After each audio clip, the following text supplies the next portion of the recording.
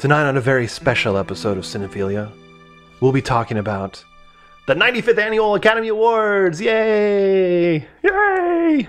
Like Kermit the Frog. I'm Michael Gaddy. I'm Trevor. Listen. And we have Oscar back. Hey, what's up? I think this is You can't point at him and then fucking not let him talk. You like pointed at him, you're like, we have Oscar here. He's supposed to introduce himself. Well, you could introduce yourself, but you're a guest technically, so we have to say like, "Hey, you're here," and then you speak, and then you can say whatever you want. But just make sure you're a lot closer to the microphone when you do. He doesn't even give you a fucking chance He to talk. pointed at me. Yeah. Yeah. No, I appreciate the notes on getting close to the mic like that. Yes, so that way we can hear you, and we don't hear the echo off the walls. Got it. Yeah, It's going great. That film degree is coming into use right yeah, now. that's really good. Sound design. So, like I said, we're going to be talking about the Oscars. How this is going to work, we'll be going through all 23 categories. Some we'll spend more time on than others. We'll name the nominees, say who we think is missing from that category, who we think shouldn't be in that category. We'll say who we think should win and who we think will win. Got it. Are we gonna be placing bets on who we think is gonna win? Oh, we can, start bringing out the candy and You're making Gaddy sweat, so probably he didn't know how to. I don't have the cash He didn't on me. answer that question. Well, should we put it out like Venmo each other or what, or Zelle? Let's. I'm just going to be honest here. I'm going to put it out. I've put absolutely zero effort into this today, so Surprise, You're more surprise. of a Golden Globe guy. yeah. No, he's No, I'm more the BAFTA. the daytime Emmys. That's my bread and butter. Yeah, those soap operas. I get it. Yeah, they just elevate the art. Yeah. Satire aside, we used to watch the Oscars together back when we used to go to your place, Oscar. So it was the Oscars at Oscar. Mm-hmm. Oh, Yeah. And I was thinking back on that, I was like, we only did that like three One times. time. Yeah. We did it for We did it once at Everett's house too. Yeah. Oh yeah, JP. TFTI. JP Survivor. You Anyway, were there. I know. Okay. Oh yeah. I You were, remember now. yeah. See, we did it. I think that was the last time that we ever did it. Was at JP's. Yeah. And we also watched the Oscars. Yeah. Oscar's like, what just happened? He said that's He the last slipped- time. I'm just waiting for you guys to point at me. You're on. There we go. All right. Yeah, I think we did. I remember watching for the 2007 awards. So it was in 2008. I remember the 2009 ones. Or yeah, it was the Survivor. God damn it! It was the JP one for the 2009 movies because I remember Hurt Locker winning and going. Really? Yeah. Oh, that was the day before you went to New York and got Sbarro. Yeah, I honestly, yeah. I think we're getting the dates See previous mixed up because episode. I think that was actually we Or watched was the it Super Bowl. Oh, okay. Yeah, Yeah, I have it mixed up then. Nice, I have Oscar. my memories. Nice. Good job. Yeah, I know my memories. Tell this man what's up. That's right. I'm going to point at you now. Yeah. So should we get started, I guess, because we probably we'll probably discuss a lot and dwell and all that. We'll try not to spoil anything, but we'll start with the 3 short categories. I think I'm the only person who's really seen any of these, but we'll start off with the animated shorts. The nominees are The Boy, the Mole, the Fox, and the Horse, My Flying Sailor, Ice Merchants, My Year of Dicks, that's Trevor's favorite, I was waiting for you to say that. An Ostrich Told Me the World is Fake, and I Think I Believe It. That's the whole title of the movie, or are you just telling us that? Oh, little column A, little column B. Okay. Have you guys seen any of them? No. No. Oh, wait. No. I've seen all but the first one. By the way, How was my year of dicks? I'll get to that in a second. The first one, The Boy, the Mole, the Fox, and the Horse, is available on Apple TV Plus. Is this episode sponsored by Apple TV? Is that why? No. The Flying Sailor and Ice Merchants is on YouTube. The My Year of Dicks and the Ostrich one is available on Vimeo if you guys are interested in watching those. And I mean you guys as in the people listening to this. So nothing's available on Pornhub. I heard maybe. I heard there's a director's cut of My Year of Dicks in there. Now with more dicks. A quick little summary. I don't know what The Boy, the Mole, the Fox, and the Horse is because I haven't seen it. The Flying Sailor is probably the shortest of all the shorts. There's like an explosion and the sailor goes like flying and his life I thought flashes you before said his no eyes. spoilers, dude. Come on. That's at the beginning of it. I'm just giving you the quick summaries. Ice Merchants is about a father and son who live on the side of a mountain who sell ice that they get from the source. An ostrich told me the world is fake. I'm not going to spoil that. I would definitely go see this one. I'll just say right out that's my vote for what should win because it is very creative. It's probably one of the most creative uses of animation that I've seen since Night and Day, which was that short. I think it was before Inside Out, where it was like traditional animation characters. One is night, one is day, and the background, or they like showed like CG behind them. So it's a good good blend of two different mediums. Yeah, My Year of Dicks is about a young girl. Tell us what it's about. It's about a young girl explaining her quest when she was in 1991. Her quest to try to lose her virginity, and the assholes. So that it's she- not just a clever name. It is No, about dicks. It is about dicks. Yeah. Okay, wow. I'm gonna check that out on Yeah, Vimeo. I mean, I didn't see a bad one of the four, so I would definitely recommend them. So I guess we can just move on to. Well, what about us? We're not going to say what we. You haven't seen any of them. It Do you doesn't want matter. to- I still think. Okay, you go know, ahead. I still have a say. You know, I'm going to go based off movie titles here. Okay. I think it's a toss-up between The Boy, the Mole, The Fox, and the Horse, or My Year of Dicks. You know, I think it's going to be one of those two. I think a lot of people are going to base it off the movie title and be like, what's the most clever? And here we go. Well, I mean, the ostrich one's probably the most clever, but My Year of Dicks is probably something they don't want to say again on live TV. So they probably won't win just because of that. Trevor, what do you think? What do you think is going to win here? Based on what Gaddy was saying, the eagle won. The ostrich? The ostrich. Kidding. Yeah, maybe My Year of Dicks, and if not, I mean, based on the strength of the name alone, I want that movie to win. Me too. Whether or Deserves not an Oscar. yeah, it deserves an Oscar just for having the balls to have that. In I see what you did there. But yeah, well, the other one with the very long title, you said that was the most clever use of animation you Yeah. had seen. Okay, I'll go with that one. I'd highly recommend watching it Okay, ASAP. Okay. hold on, let me pause this episode. Let me just. Let's move on to live action shorts. The nominees are An Irish Goodbye, Ivalu, this one I'm probably not going to pronounce right, but La Papule, Night Ride, and The Red Suitcase. I've seen Ivalu, Night Ride, and The Red Suitcase. La Papule, or however you pronounce that, is on Disney Plus. It's like 30 to 40 minutes long. Night Ride was on YouTube, and the other two I found the torrent for. An Irish Goodbye, I read, is probably the best of those five, and I can't find it anywhere. So it's the only of the 15 shorts I haven't been able to find. Very good. So that's sad. Yeah. Sorry, go ahead. No, Trevor, what do you think is going to win here? Well, do you? I don't even have this on my list. Yeah. But based off, like, you know, I don't even remember the fucking names of what he's saying. I'm literally I'll just quickly go through a summary. Ivalu is wait. The nominees are. I already said that. The Ivalu is about a indigenous girl whose sister has disappeared, and she's trying to find her in what looks like maybe like Alaska or something.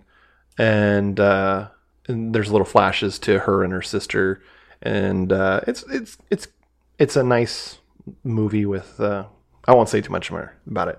The Night Ride is about a little person who steals a train in I don't know what country it is. Actually none of the three that I saw are in English. But she steals a what looks like a subway basically. But You had to read subtitles? Yeah, well, it was easy to watch. I'll just say that. And then The Red Suitcase is about a Middle Eastern girl who she flies into France, and when she arrives, she seems really she can't uneasy. find her room because someone wrote Ryan Bosch's name. Shout out Ryan Bosch. Gets kicked out of the hotel. Yeah, gets us kicked out. There's something about her that she doesn't want to go out past customs, and she has a red suitcase with her. Got it. So based off Gaddy's summarizations of those films, Trevor, what do you think is going to win? The red suitcase. I think of the ones I saw, Red Suitcase is probably my favorite, but based on what I read, An Irish Goodbye sounds like it's probably going to be the winner. But that's just speculation, of course. So, right. But yeah, of the three, I would pick Red Suitcase. Yeah, I don't know where you're reading, but I think I read the same thing, and An Irish Goodbye seems to be the most popular. I do think that Le Pupille is how you say it. I mean, that's directed by Alfonso Cuarón. Mm-hmm. Oh, okay. And so if the Oscars are like looking at names, they may award him here. I think for shorts they shouldn't, but whatever. Yeah. But they tend to recognize some big names there, like, Kobe Bryant's won here before. Well, that was an amazing short too. So Okay, cool. have you seen it? No. Okay, you should. It's pretty great. It played on like his last day of playing. It was like a poem he wrote saying goodbye to basketball. Yeah, that's right. Yeah, I and then remember hearing the poem, but yeah, and then watching it again after he passed away was even more heartbreaking. So, did we make official choices for that one? Yeah, I mean, for me, it's a toss-up between An Irish Goodbye and Le Pupille. My official guess of what's going to win is going to be Irish Goodbye. But Okay. what did I say? I'm the only holdout here. Yeah. I mean, No, you you- haven't you seen will- them, so Red Suitcase. Yeah, red suitcase. that's why we're going through these categories It's a first. great color. Yeah, it's good. Sounds dramatic. And then lastly, the best documentary shorts. The nominees are The Elephant Whisperers, Haul Out, How Do You Measure a Year, The Martha Mitchell Effect, and Stranger at the Gate. I should have said what the other categories, the other ones. I said one was on the Alfonso Cuarón movie is on Disney Plus. Yep. Night Ride is on YouTube, and like I said, those other two I had to torrent. Elephant Whisperer. CIA is gonna FBI, fucking after yeah, him. this is it. Fucking This guy. is This it. is the last episode. I would have paid money. But it wasn't You available. saved yourself there. Oh, okay, let's let him go. The Elephant Whisperers and the Martha Mitchell Effect are both on Netflix. Haul Out and Stranger at the Gate are both on YouTube. How Do You Measure a Year was a torrent, and it's the only one I've seen. How was it? Was it good? It was good. It was I guess this father decided when his daughter was 2 to every year ask her the same group of questions and record her while doing it. And so it's every birthday over 17 years. It's like Boyhood, but actually engaging. Ouch. I fucking hate Boyhood.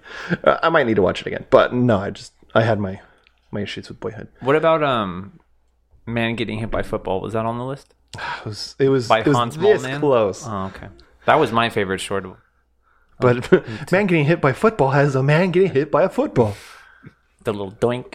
That's the best part.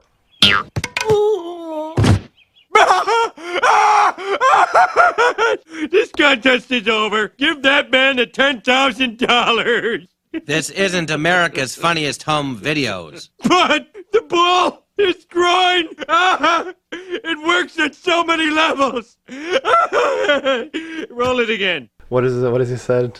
Barney says in his film about like I'm already.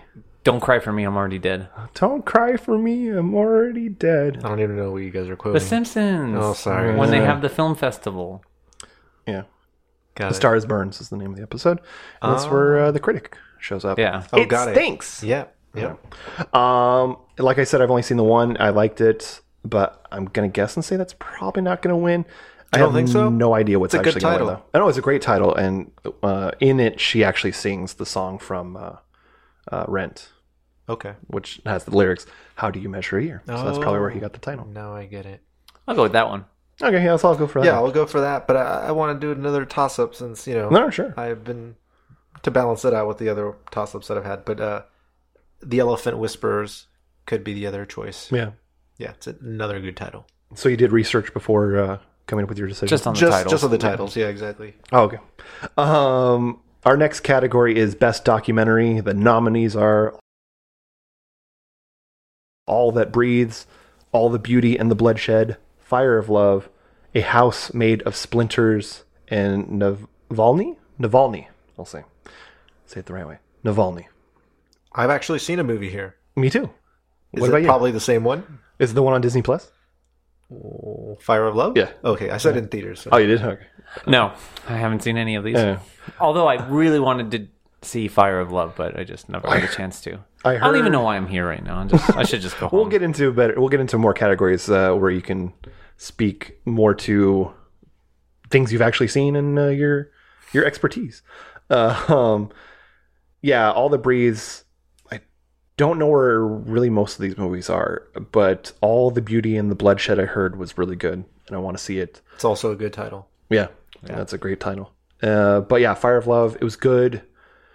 Yeah, I guess it's not a spoiler to say because it's in the very first scene of the movie where they have video footage of this couple. The movie's about a couple who are volcanologists who go to volcanoes like as they're erupting to just because of their love for it, but they're also collecting data and they can use that to teach villages that are near volcanoes when it's time to evacuate, and but they're also kind of crazy. They do crazy shit, and they're just like, you guys are going to get yourself killed. And in the very first scene of the movie, they go, this was their last day. And you're like, wait, what? And so it just immediately like hooks you into the movie. So you have to watch the rest to see what happens on that last day. Yeah, so I'm guessing, I think it has a strong chance of winning. Does it show them getting swallowed by the volcano? No. I was to say, do you want to spoil it? Oh, Yeah. sorry. I mean, I definitely want to watch it, but it doesn't show them actually die. No. Okay, then I don't want to watch it. Just kidding. No, it looks really good, and I'm still interested in seeing it. Yeah. The footage they have is amazing because they had to go through like weeks worth of footage, like as far as like, you know, runtime of just all this volcano stuff and them and their relationship. And it's really just this idea of just, there are these two people born relatively close to each other and they both have this love for volcanoes, and that's what brought them together, and that's what kept them together until the end. It sounds like Tress and I. You guys love volcanoes? We love volcanoes, man. So Yeah, that's my pick too. Yeah, it's your pick. Okay, so then you're probably just gonna go with what? Yeah. So Fire of Love. I do have to say, Getty, have you seen the Beatles Get Back, the rooftop concert? I started not the concert part, but I started watching the docu-series on Disney Plus with my dad, and I enjoyed it quite a bit, and it's very interesting, but it's just so long because like great, each though. episode, it's like 3 episodes, and each one is like 4 hours long or something like that.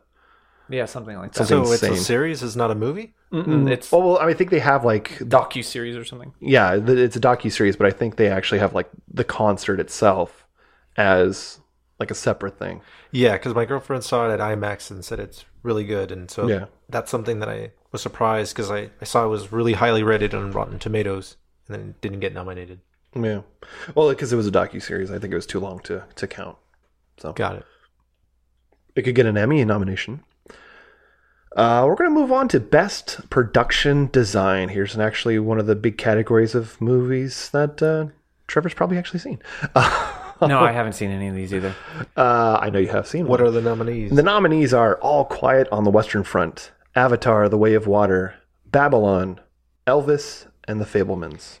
Before we do this, for our friends who aren't versed in the ways of movies, what is production design? What does a production Oscar, what's designer production do? design? You're going to give me the question? You didn't even point I'm at doing me. a lot You of didn't the even point at him. Yeah, so production design, this is someone that, you know, it's a team of people that are building sets.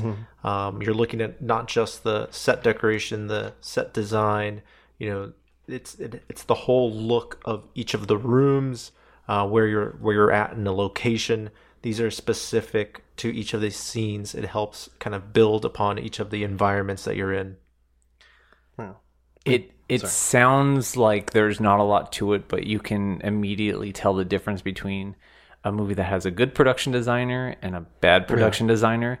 It's kind of like, I wouldn't say an unsung hero of the film crew, but they definitely pull their weight. It's one of the big, like 6 or 7 departments, I guess, of a big budget movie, it's not as important in like lower budget movies because you can just, because you don't have the money for production design.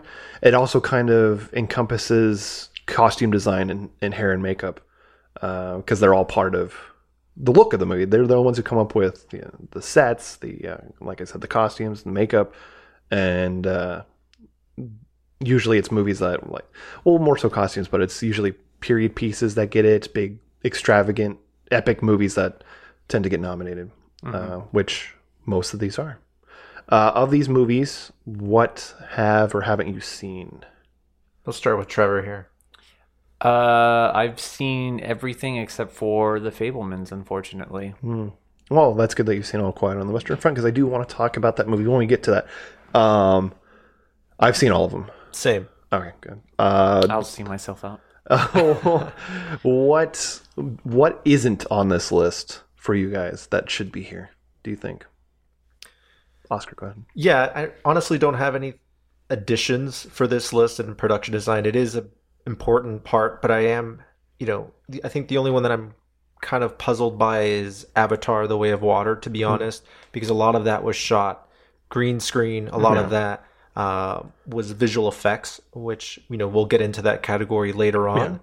And but they still had to design all that stuff. Absolutely, for sure. There is like a whole team of designers and art directors and a lot of creatives that go behind that.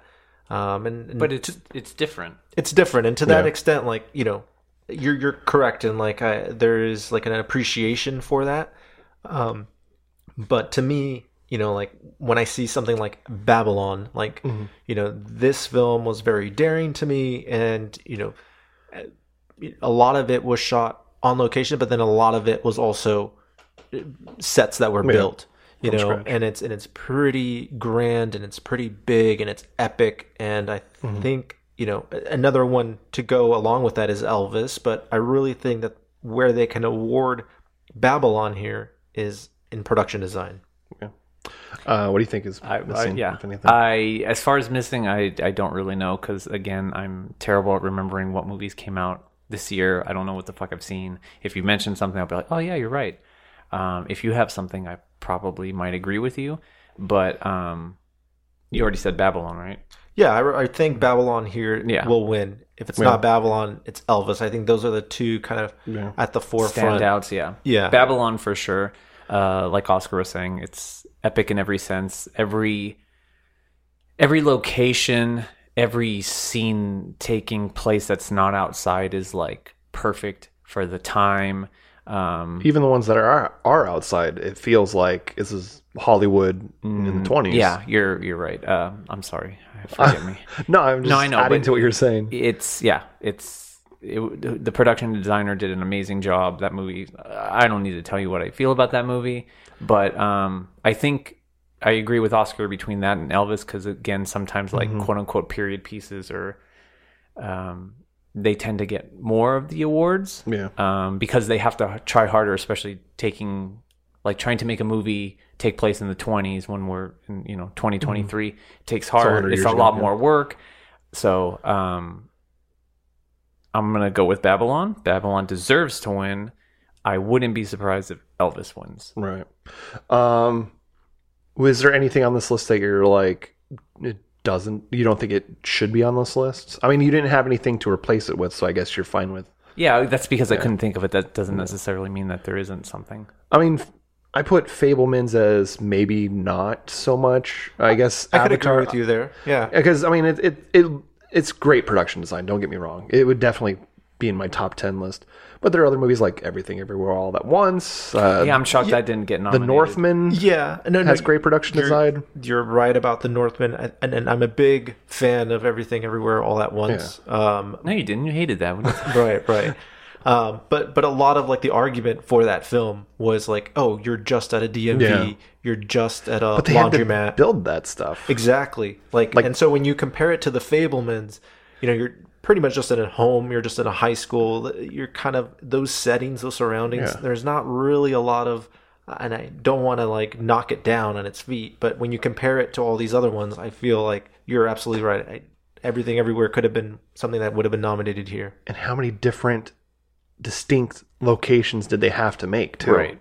Because all the whole multiverse, you got the hot dog world looks pretty much like ours, just hot dog fingers. But you have that weird world where you see the bagel with everything on it the first time, and just all the weirdness. Also, Wakanda Forever and The Menu I would probably put as honorable mentions. But I agree about Babylon. I think it's going to win. Again, I wouldn't be surprised if any of these won. But my vote is for Babylon. I'd be surprised if Avatar wins. Yeah, it'd be.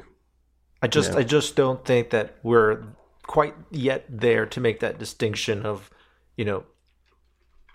computer generated things to be production design. I'm not saying that we're not there. I'm just, when you compare it to everything else, Babylon here should be the winner. Also, think about the amount of work it takes to create a mansion from scratch in the real world and then do it in like a computer. Like, of course it takes so much manpower, energy, team of people doing it like on a computer, but there's no, I don't think you can compare building one from scratch by hand. You know what I mean? Yeah. Okay. We're pissing off a lot of production designers or art directors. I mean, mad respect. We said it's. I yeah. said it's the unsung heroes. They can make or break. I mean, most Save of these us, Trevor, categories save can us. make or break your movie, but production designers are integral. Let's move on to costume design.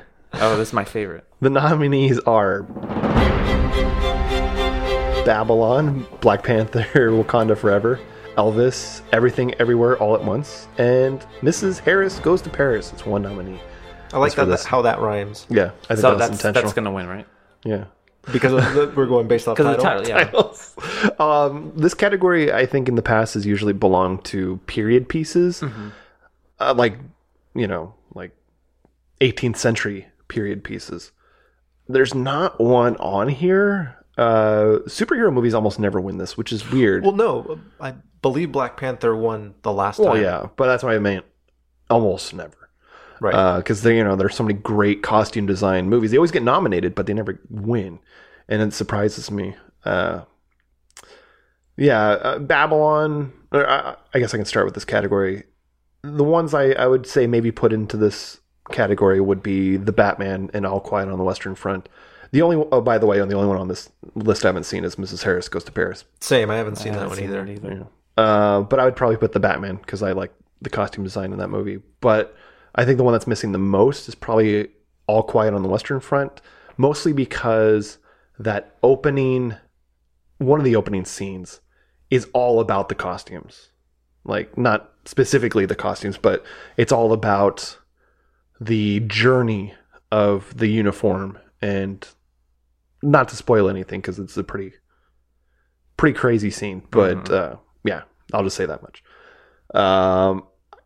I mean, I haven't seen Mrs. Harris Goes to Paris, so I don't know if I'd keep it or drop it. But I would agree with the rest of them. I think they all have great costumes. I think this one's going to be a little bit harder. Well, what do you think it's between? Honestly, I could see Black Panther winning because those are you know what I mean? Like costumes, and they have to design these costumes. And they have several different cultures and their costumes. Right. So all of them are really hard. And just thinking about Tobo Jabaki, like her outfits, like every incredible costume design. Even like Evelyn and Wayman, like their costumes, like, you know what I mean? Like they're all unique. Well, they're already and, like, really great. iconic already. Right, like, exactly. Could be considered like Halloween costumes yes, already. absolutely. You can walk, like, if you saw someone walk down the street dressed like Evelyn or dressed like Wayman, you'd be like, oh, fuck, everything, I love you. So that's the new title. Everything, I love you. And then Elvis, same thing. Like it's Elvis. How many different costumes has he worn? Babylon, same fucking thing. This one's really, really tough. I think of the four I've seen, Babylon might be the weakest. Maybe. But because it is, it's pretty basic outfits. I mean, they'll have like their big dresses for formal events. And costumes at the Men's Warehouse. Is that where you're going with? Well, maybe at like the Universal Studio. I think that's what they did. Shop. They to save on the budget. Yeah, it makes sense. So yeah, Oscar, what would your official? What do you? Okay, I've been meaning to ask it this way: what do you want to win, and what do you think is going to win? Yeah. Oh, now I get it. Yeah. I wish you would have asked it this way from the start. You've answered that question. No, I'm kidding. This one's tough. Like Trevor mentioned, this is a tough one. I want Everything Everywhere All at Once to win. I'm pulling it for it here just because of the costumes, how unique they are. I think of it like how Black Panther won a couple years ago. Mm-hmm. Like these are iconic looks that people can, if you were to see someone dress like a character for Halloween, you would distinctly know that it was from this film. To that extent, that's why possibly Elvis could win here, and that's possibly where I think Elvis, could be the upset here. Right. I do want Everything Everywhere All at Once to win, but it could go to Elvis. Don't be surprised if Black Panther wins again in this category as well. Or Mrs. Harris Goes to Paris could be like the greatest costume movie of all time. We have no idea. We have no idea. Those Parisian looks, who knows? Yeah. Trevor? Yeah. Again, pretty much total agreement with Oscar. I want Everything Everywhere All at Once to win, but I wouldn't be surprised if Black Panther wins or Elvis wins. I would probably lean more towards Black Panther than Elvis, but again, like it's super close between the two.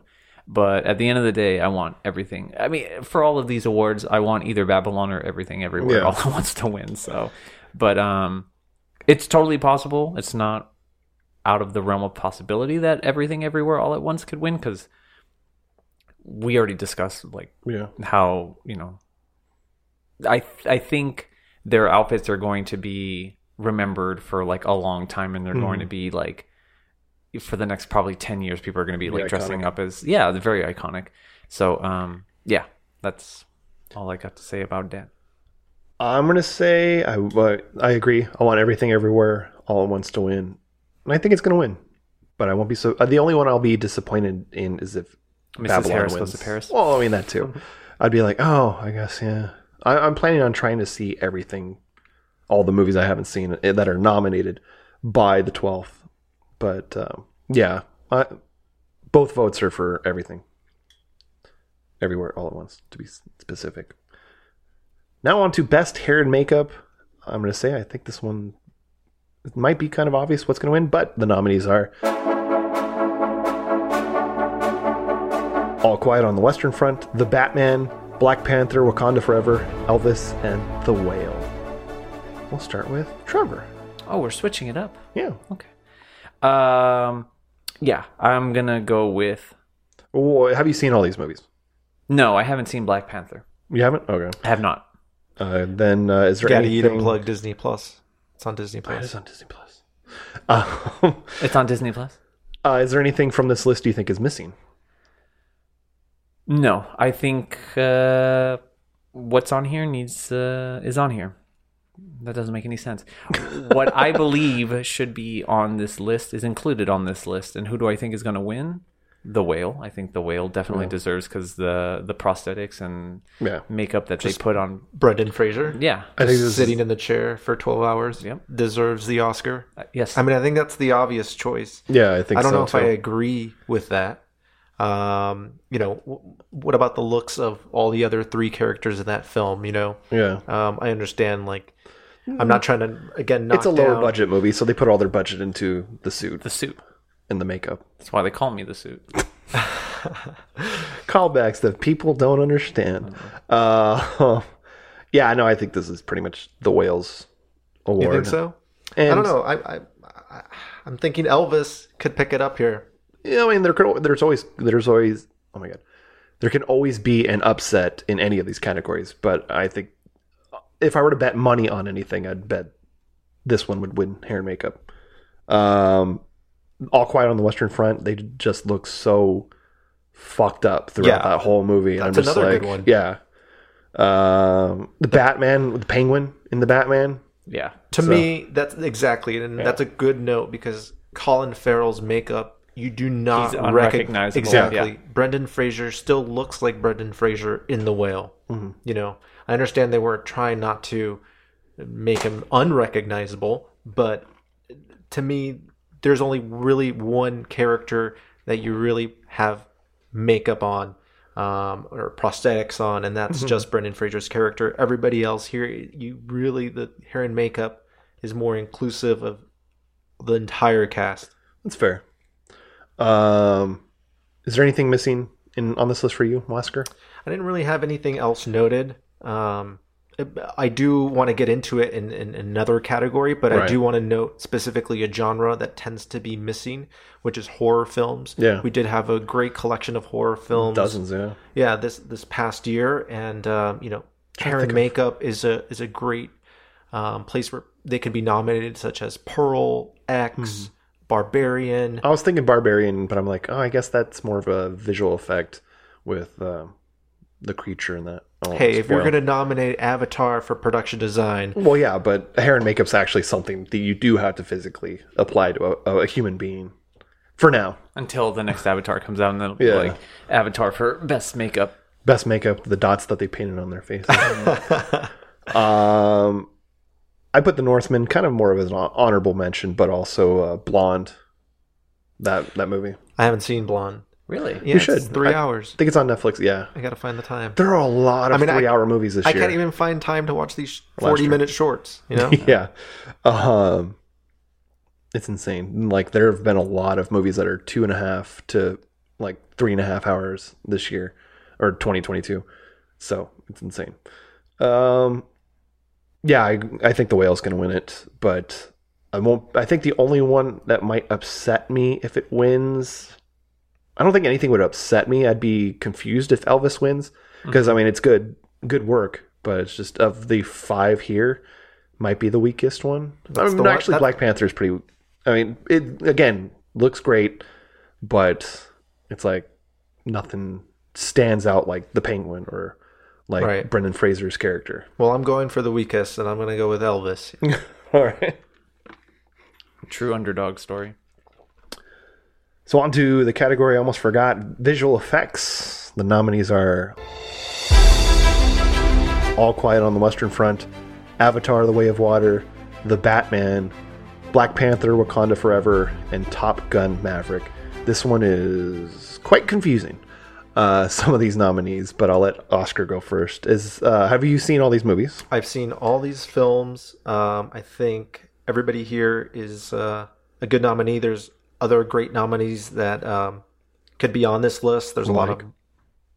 I didn't really extend that list too much, but I'll dive into it in a second. I think this is Avatar's category again. Oh, yeah. I wish there was, a smaller film here that could have possibly been an upset. Like Everything Everywhere All at Once? Yeah. I'm happy to actually see Top Gun Maverick, even though Tom Cruise does his own stunts. There's Yeah, it's like, I'm thinking about that movie. I'm sure there's a lot more visual effects to it than I realize. But the fact that they're so we did all this in camera with that movie, the fact it's on this list is but there's so many other things you could have put on that list. So, Everything Everywhere All at Once. Yeah. Trevor, what do you think? Yeah, I'm in agreement. I think Top Gun's going to win.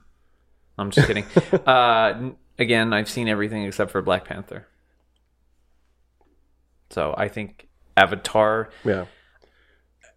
from a purely visual perspective, Avatar is amazing. Yeah, let's be real about it. I'll agree with that, even if it's on the bottom of my list of movies from 2022. Yeah, that's totally fine. It used to be maybe that you went in a James Cameron movie looking for a story and it would deliver. You know what I mean? Like The Abyss, Aliens, Terminator 2 is the greatest action movie of all time. I've said that 100 times. I still believe it to this day. Do you agree? Titanic. Titanic's great. Yeah, I love Titanic. Me too. Was it even nominated for screenplay? I don't even know. It was nominated for everything, right? 13 awards and won 11? Or it was it won 11. Yeah. Oh. So it had been nominated for everything. You made me lose track of my train of thought. James Cameron, Avatar. Yes. You used to be able to watch the story. So anyways, from a purely visual perspective, it's truly incredible, especially seeing it IMAX 3D as we all did. Hey, we all saw it together. Yeah. I sat next to Gaddy. You had those We held delicious hands. mango slices, dude. I dream about I mean, those. it was a 3-hour movie. I needed Actually, to I bring sent some it to mango. Trevor. Those are fucking good. Yeah, I think if it doesn't win, I will be disappointed. Yeah. Like, I think that movie truly is visually stunning. They all these movies have their own little great little visual effects, which is, and I can't speculate on Black Panther, but I'm assuming because Right. it's a Marvel movie, there's every other shot is VFX. But Avatar's done in a way that's like realistic, believable, and like most importantly, like pulls you into the experience, which as much as 3D is like a gimmick, this does it correctly. So There's a scene in Black Panther where one of the characters is in the underwater world of it's not called Atlantis in this, but I felt more of an emotional connection with that one scene than with the entire of Avatar. But Avatar looks amazing in comparison. So yeah, there are some great visual effects in that movie. Like I said, Top Gun, I'm really confused why that would be one of the top 5. The Batman uses something called the volume, which is really cool technology, and I'm assuming this also counts as part of the special effects, but it's rose to popularity with the Mandalorian. I know what you're talking Or about. it's like green screen, but instead it's back projection, but instead of it being just something projected onto a screen and it looking really crappy, it's actual like super high definition screens, and the background moves with the camera, so it looks like they're in the middle of some Wasteland. crazy planet or whatever.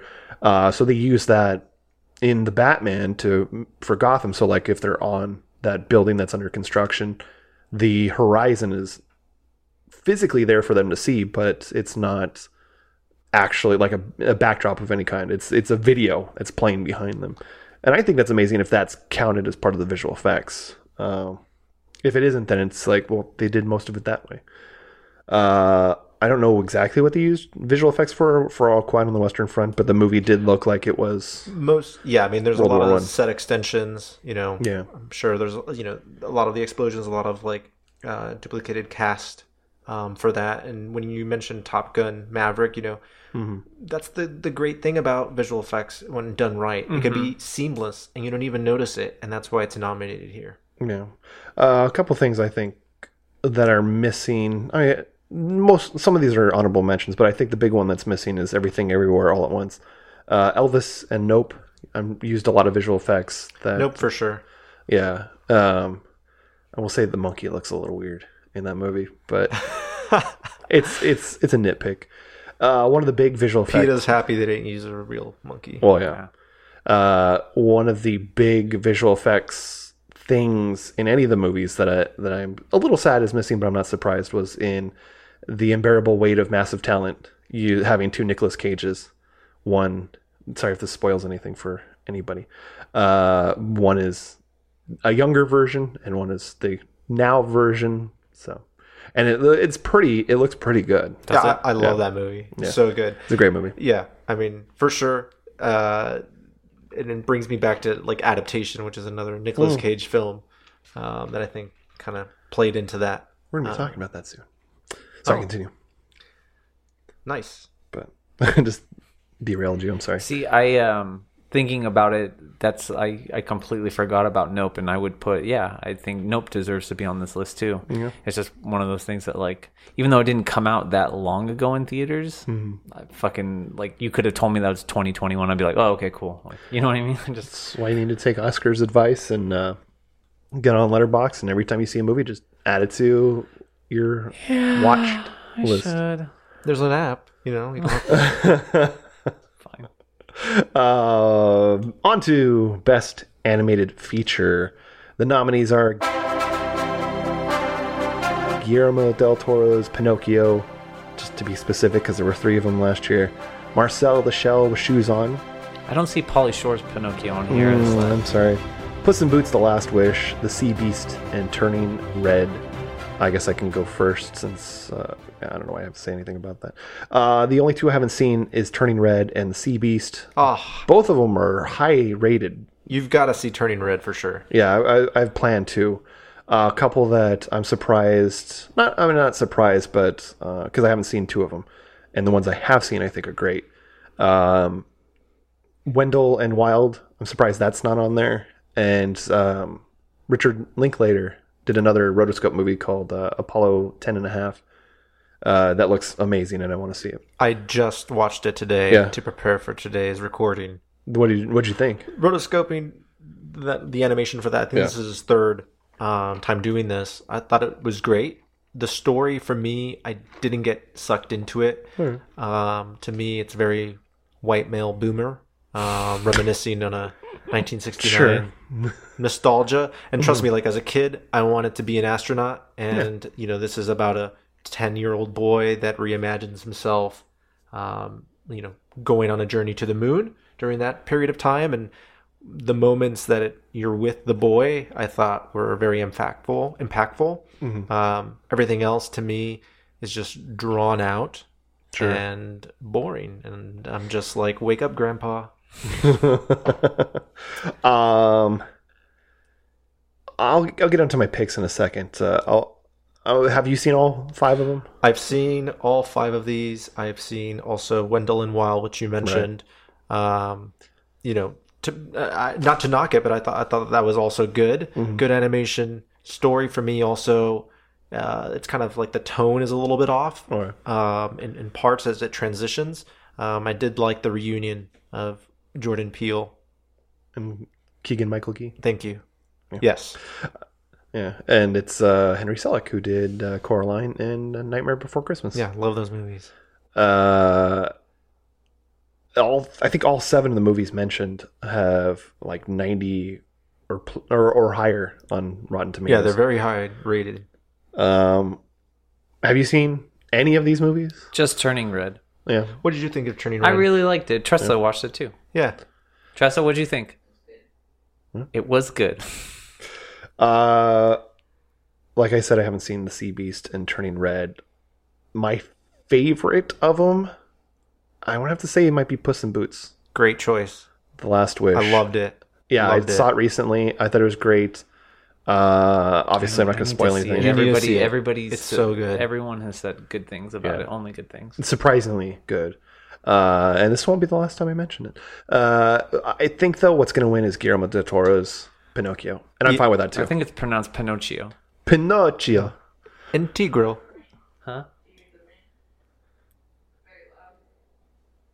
Oh, the rain. I don't hear it. Yeah.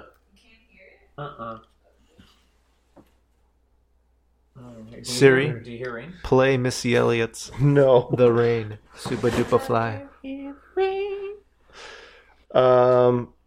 Marcel the Shell, which she's on, is a cute movie. I liked it quite a bit, but The of the 3 I've seen, it's probably the weakest. Yeah, the cuteness lasts about 20 minutes for me. Yeah. I know everybody loves it, but yeah. And gotta say, like A24, love them. I'm really happy to see that they've been nominated in almost every category. Yeah, that's a great studio.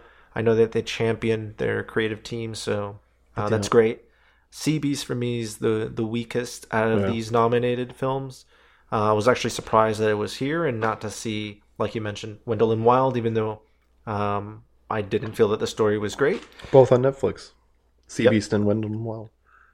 So. Yeah. I do think, like you said, Pinocchio, this is its category to win. It's Guillermo del Toro. It's in the title. We're going based off title. There you go. I would have loved to have seen, an upset here with Puss in Boots, The Last Wish, or Turning Red. I think those are stronger films. We've seen the Pinocchio story done before. If you saw 3 of the versions that came out last year. This is definitely, with the exception of the original, not the original, but the 1940 version. One. The 1940 version, I think, is the masterpiece. This one's pretty great, too. It's because it's slightly different, too. So, not like the Robert Zemeckis version. No, that was so bad. What happened to you, Bob Zemeckis? Bob Zemeckis, man. Do you want to make any kind of official votes?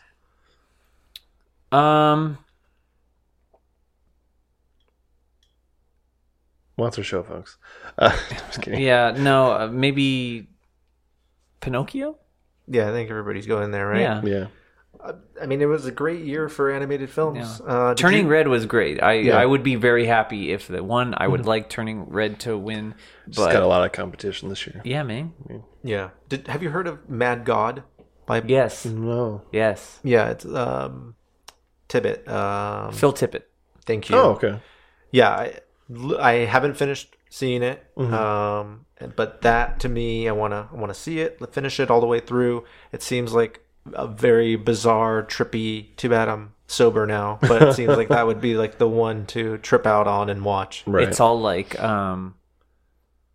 like claymation. Oh yeah, almost. because he's famous for doing the stop motion animation in a lot of Lucasfilm stuff, or Paul with for Verhoeven films, Industrial too. Light. Yeah. And speaking of Phil Tippett, there's a documentary that maybe I could have put in the documentary category. I haven't seen it yet, but I really do want to see it. It's called Jurassic Punk. It's about the two guys who basically put Phil Tippett out of a job, who started doing the computer animation for Jurassic Park, and how that happens. It has 100% on Rotten Tomatoes. Wow. And I now really they're wanna see it. nominated for production design and Avatar. Look at them. Oh, What's yeah? it? What's I'm it kidding. on? I'm kidding. It's not an actual fact. Oh, you've got my hopes up. What's it on? It's on nothing right now. on Jurassic nothing. Punk. Yeah. Not that any expensive? That's why I haven't torrents? been able to watch it. No torrents. I'm disappointed here. Shut up. Yeah. So, best international feature film. I want to add 2 more movies. Oh, to He's the not animated. fucking done, man. Oh, I'm sorry. I'm kidding. I'm kidding. Did you see Enter Galactic on Netflix? No. The Kid Cudi film. That great animation as well. Okay. Sorry. Just you didn't mention it, but over text a couple of months ago we talked about Chippendale Rescue Rangers. Oh, yeah. I thought that was nicely done. If you would count that as animation, I guess. I guess technically. Marcel the Shell with shoes on. Yeah, that's true. It's kind of the same animation style, and it was a throwback to Yeah. me for Roger Rabbit. Yeah, it's this generation's Roger Rabbit. Obviously, Roger Rabbit is way better, but it's a totally different thing. That's harkening back to, the Warner Brothers, the early Disney stuff, like the color cartoons, the first color cartoons era. And this is, the modern era, also referencing back to the 90s and the 80s. So yeah, I think I talked about it in our best of episode, but yeah, I think that, it is a good movie. I keep saying yeah. And it was ironic because I remember when I sent you the trailer, you're like, "That looks like a piece of shit. I'm never fucking seeing it." No, I didn't say I'll never see it. He did. He did. Come on. Pull up the text. I know. Pull up the Save your receipts. text. I need the receipts on it. No But evidence? I never saw it. Tyler was the one who, I think it was in a group chat where he was talking about it, and he said it was really good. And then I sent it to Gaddy, and he said, Yeah, it definitely had potential of being garbage. yeah. And And it I wasn't. didn't even bother seeing it. You should. I shouldn't. I want should to. see it. There's so much. I Guess want what to. what it's on. Disney Plus. It's on Disney Plus. It's on We Disney just Plus. canceled our Disney Plus. Really? Yeah. Oh, never mind. We haven't canceled it yet. Get the bundle. No, I don't fucking need it. Literally, the only thing that we were using Disney Plus for was The Simpsons. Yeah. That's There the went reason. the Disney Plus sponsorship. That's Thanks, the reason that Tressa bought it for me, and then I feel bad because it's a fucking waste of money. We saw Turning Red or Seeing Red or Turning I Red. Have My Period Part 1. Trevor. Don't spoil it for Gaddy. I figured that. Well, we that both was said bad. on at the same time. The That's Bad good. Guys was another one I wanted to mention. Did you see that? No, I've heard a lot of good things about it. I heard things about it. Yeah, no. I heard things. That's another good one. It's on Netflix. Yeah. Moving on to best international feature film. How long has it been called that? I don't know. I was going to ask you the same thing. I was hoping we were going to provide some facts. I don't know. I was going to Some ask you the trivia. same thing. I was hoping you were going to provide some facts on that. I did not. It feels like it's only been a couple years, but it used to be called Best Foreign Language Film. But this means that they can have a movie from Canada or from, not England. I think English movies are typically in the same category as... They're not considered international. Yeah, like Banshees of Inisherin isn't in this category, and that's Ireland, so... Maybe non-English speaking countries? I don't know. I'm contradicting myself. The nominees... Sorry, what were you going to say? Nothing. Okay. The nominees are All Quiet on the Western Front, and it doesn't matter what the rest of them are. Ouch. No, I mean, the other ones look like they're great, but I'll continue. Argentina, 1985. Close. EO. Not about Captain EO. Sorry, Trevor. Damn. And The Quiet Girl. I've only seen All Quiet on the Western Front. I want to see the rest of them. But of these movies, which have a second nomination and which one has the 9 nominations that All Quiet on the Western Front has? It's the only one I've seen, and it's great, and I think it's going to win. It's the Crouching Tiger, Hidden Dragon of its year. Does anybody disagree with that? Yes. I saw Argentina in 1985, and I think it was amazing. So it won the Golden Globe, so yeah. It has a chance, but that just with how many nominations the other one has outside of it. I think just for being a smaller independent movie and about being... About Argentina? Yeah. Where you're from? Yeah. Or where his descendants. Where my family is from. Ancestors. That makes it sound like it's like... Yeah. 100 years ago. Anyways, I would love to see Argentina 1985 win, not because of the reasons that Oscar just pointed out, but because it's a great fucking movie, a small-ish, more independent movie. It was fucking fantastic. I want that to win. All Quiet on the Western Front will probably win. It would be embarrassing if it didn't. Wow. For the Academy. Huh? Well, to nominate a movie 9 times and then for it to not even win the easy category for it. Easy? Wow. This guy. I heard great things about EO as well. And The Quiet Girl, I think, is like probably the highest rated of all these movies that are nominated. Yeah, I've heard good things about The Quiet Girl. I have seen Close, in addition to All Quiet on the Western Front. All Quiet on the Western Front is what I think will win. What should win, I think I preferred Close because of it's more of an intimate story, and I kind of resonated with it a little bit more. All Quiet on the Western Front is great, great sound design, great editing, but to me, Close had more of an introspective view of teenagers. It's surprising to me that RRR wasn't on this list because of how many people talked about it, and another movie that I have written down that I would have given the award to if it were nominated. So you've seen Triple R? I haven't, actually. I love it. It's on Netflix. Now I can answer why it's not nominated. Okay. So India selected Last Film Show to represent the country at the Academy Awards instead of Triple R. So India is the one who fucked up. Yes. Blame Yes, India. Yeah, I don't know how that worked. Do we have any listeners in India? I think we do. We probably have some. Do you want to talk about RRR before I move on to a different movie that should have been in that category? You can talk about it. I mean, it's a lengthy film. It's epic. Another one. Luckily it's on Netflix. You can pause it and go to the restroom multiple times. And every single time you come back to it, you think it's not going to keep escalating from where it goes. And it just continues to do that. And I thought it was really fun, creative. I'm sure you can talk about it more in detail. Well, not about RRR because I haven't seen it. Oh. But I have a different movie to add to the list. Oh, sure. Which is South Korea's Decision to Leave, which was fucking amazing. And it's from the director. You probably have his name in your head, and I don't. Because I'm just going to say random South Korean names. Do you remember the director's name? Integral. No, that's not it. It's Park Chu. Yeah, I'm not gonna know. I have to look it up. He directed Old Boy and The Handmaiden, but yeah, the fact that this movie is not on this list is a bit of a crime. I don't know what I would knock off because I haven't seen the other 4, but I definitely liked it better than All Quiet on the Western Front, which I loved. So, Decision to Leave. It's a weird whodunit. Kind of like a whodunit. Just for you, Trevor. Haven't seen it either, and a lot of people I know 'cause it's on were Mubi. shocked that it wasn't on. Yeah. If you do what I did, do the 7-day trial of Mubi just to watch the movie. It's spelled MUBI. Unless they decide to be a sponsor of ours, then you should just Pay the $7. pay. No, not $7. It's like $11 or $12 a month. What?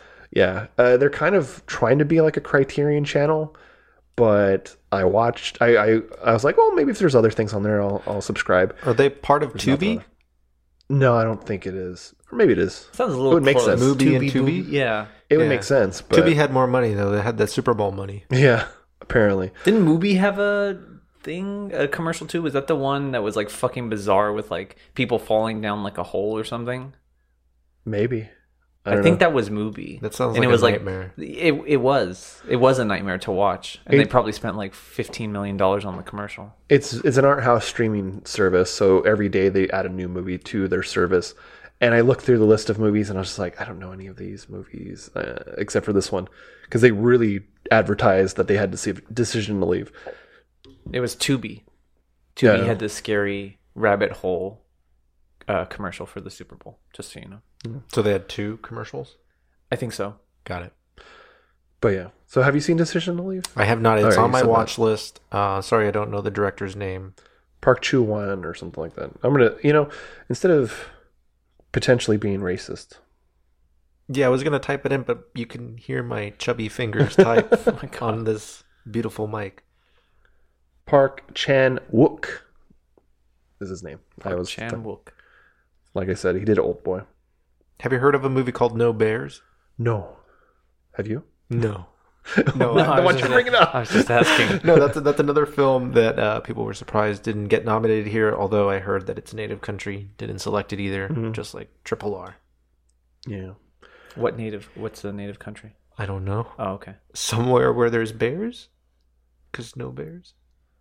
Or maybe somewhere where they don't have bears because there are none. I mean, they used to, I but see they what don't you- anymore. Yeah. You see where I'm going with this? It's unbearable. Get Out. No, that movie came out several years ago. Okay, now really you can get out for that one too. Nope. That's pretty good. Yeah. No, it's not. Get Out of my house. Anyways, we all decided.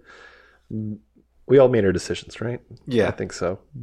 Let's move on to Best Sound. The nominees are All Quiet on the Western Front, Avatar: The Way of Water, The Batman, Elvis, and Top Gun: Maverick. Let's start with Trevor again. Okay. Well, have you seen all these movies? Yes, I have. If you can believe that, ladies and gentlemen, I have seen all of these. I can believe movies. it. Look at this. Look at this fucking guy. I'm glad you took my advice about seeing All Quiet on the Western Front. I mean, it's not like I was like, oh yeah, Gaddy told me I should watch this. I knew that I had to watch it because I had watched the original. Right. From Universal. From like 100 years ago now. Yes. It's crazy to think about.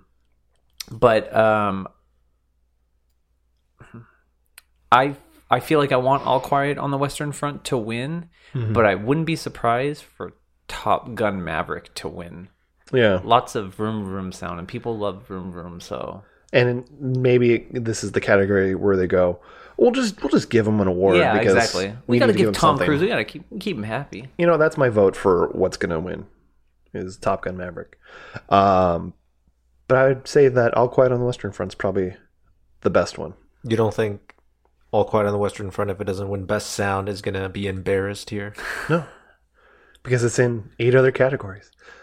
It's just not it's not the only one in its category nominated multiple times. Right. No, those are good takes. I agree with both of you between All Quiet on the Western Front and Top Gun Maverick. Good choices. I do have to point something out. When did Best Sound just become Best Sound? Wasn't there Best Sound Like a Mix year and or Best two ago, Sound yeah. Design? Yeah, well, there's Best Sound Editing and Best Sound Mixing. And it was super confusing, even to us who went to film school and took some of those sound classes. Because I was like, okay, so editing means like they're editing it, like they're making the sounds from nothing, right? No, that's the sound mixer. I'm like, well, then what does the editor do? Oh, they mix the sound. Fuck you. And that's why Gaddy got kicked out of school. Well, they took his advice and they changed the category. So To just sound, which Fuck you, Mr. Foley.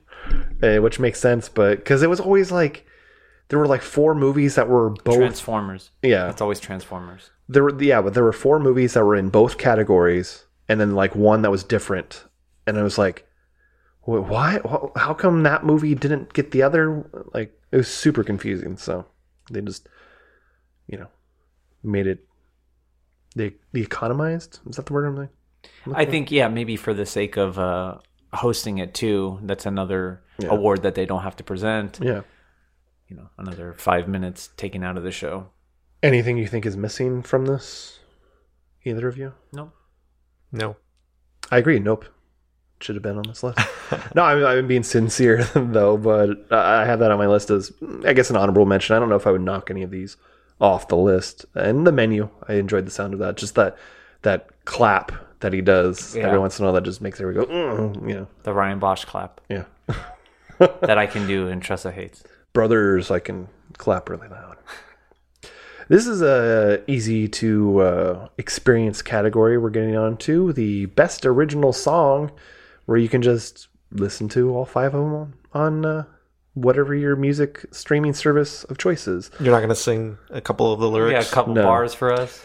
I don't have the artists written down for any of these, but we have Lift Me Up from Black Panther Wakanda Forever. This Is the Life from Everything Everywhere All at Once. Not To from RRR. It's only nomination. Sorry. Applause from Tell It Like a Woman. And Hold My Hand from Top Gun Maverick. Oscar, have you listened to all these songs, I should say? Because continue. Sorry. I have not listened to all these songs. That was a great choice. A great question, because I haven't even heard of Tell It Like a Woman. I could easily just listen to Spotify. I did specifically for that song today because I've heard the rest of them. I'm just like, no, continue, please. And that's Diane Warren, right? Because if it is, she's been nominated many times and never won. She drives a Bentley, though. I think she's okay. Yeah. Her office is at our film school. If it's still there. So I'm going to go with Not To from Triple R. Yeah. I think this is its sole nomination. This is where the Academy can officially award it. I love Rihanna. I'm not the biggest fan of Lift Me Up. That song to me sounds very much like Oscar bait.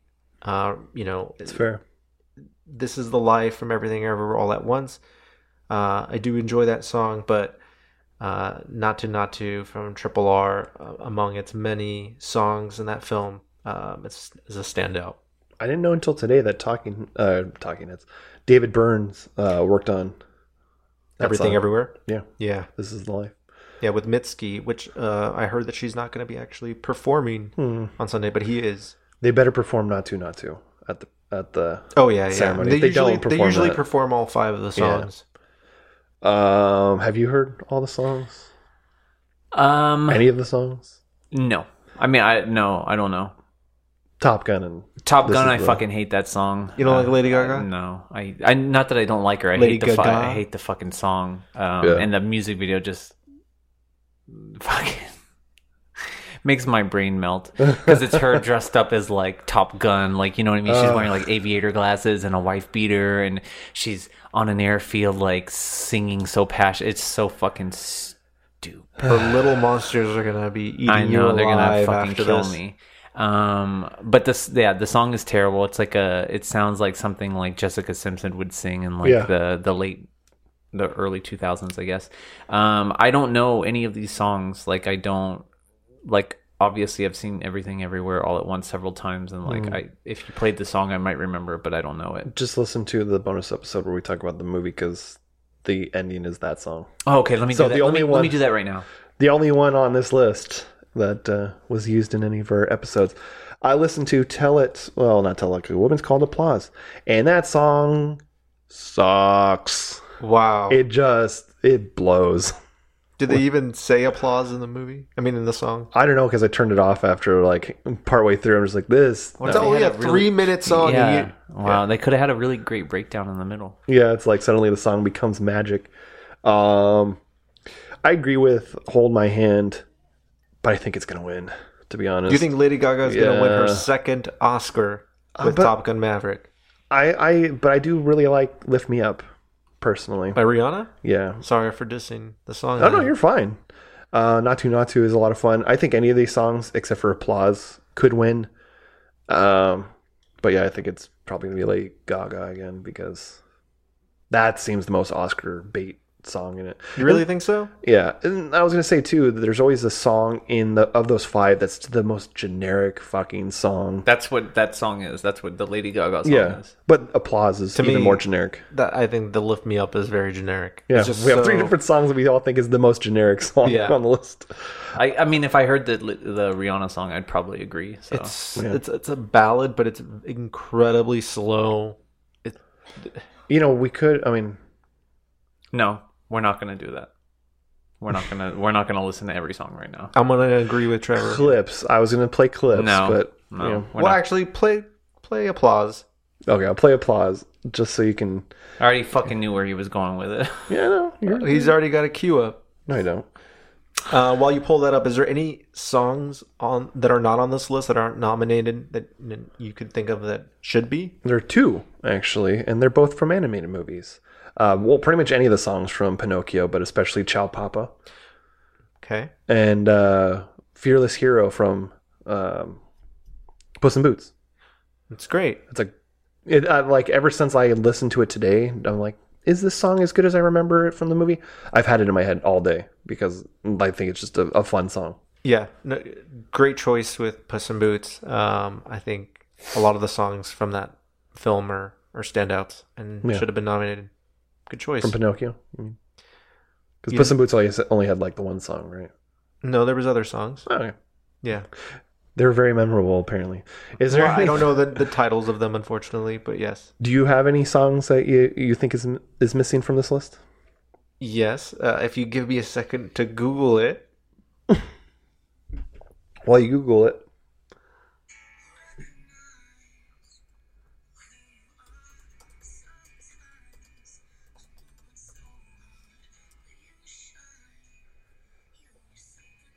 Sophia Carson. What movie is this from? Tell It Like a Woman. Oh. So it's not Diane Warren? No. Maybe she wrote it. Yeah. Can you check maybe. that?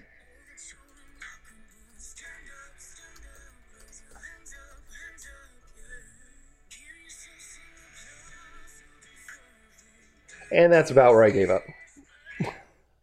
34 seconds into it. It sounds very, very similar to the fucking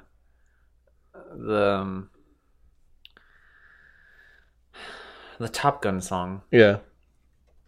Oh, we're going to listen to clips of all the songs now? No, we're not. Yeah. You're looking it up, man. Okay, now I have to give a shout out. Por qué te vas? From Puss in Boots. Okay. Gabby Moreno. Shout out. I did have them all queued up in my my list. Yeah, I'd recommend listening to the songs we mentioned, not the ones nominated, except for the ones we actually liked. Just listen to Bad Habit by Steve Lacy and just have a good life. Do you like that song? I love that song. It's so catchy. I'm so surprised. What? Why? That song's so Modern great. music. That's true. That's very true. All right. Any other songs, Oscar? No. Nope. You seem angry. Now on to a best original score. I think they used to make these categories named really complicated before. Now they've fixed that and made it more streamlined. Yeah, they listen to your complaints. Apparently. The nominees are All Quiet on the Western Front, Babylon, The Banshees of Inisherin, or Inisherin, depending on who you ask, Everything Everywhere All at Once, and The Fabelmans. John Williams getting another nomination as if he hasn't had enough. No, it was a pretty good score. Oscar, we'll go with you. Have you seen all these movies? I have seen all of these films. Do you think anything on this list should be taken off? Doesn't deserve to be in the top 5? No, I think everything here should be nominated. Even if this is like the 100th nomination for John Williams, I know that he's up there in age, and this could be a nice way to recognize him. It was a good score. It's a good score, but it's no Babylon. Babylon's score is really pronounced. Same with All Quiet on the Western Front. Yeah, I think those two films are the standouts here. I really could see Babylon winning this. it's not really nominated in the higher major categories. So I think it could take the win here. Bless you. Bless you. I'm gonna guess and say you agree with Babylon being the choice. I do. I think the score is amazing. I love. She's allergic to the dog. No, she's allergic to your bullshit. I love the little nods to La La Land. There's little faint reminiscent notes. Specifically, I listened to a podcast. It was actually a Roger Deakins podcast where he interviewed my man, and he had mentioned specifically that he did that on purpose. Like, he works with, I can't remember his name, but Justin Hurwitz? Something. Yeah. Anyways, the score is beautiful. It's fucking not even beautiful. It's like perfect for the tone. The first 30 minutes of the movie is just this like pitch perfect for just how intense the film is. I want Babylon to win. I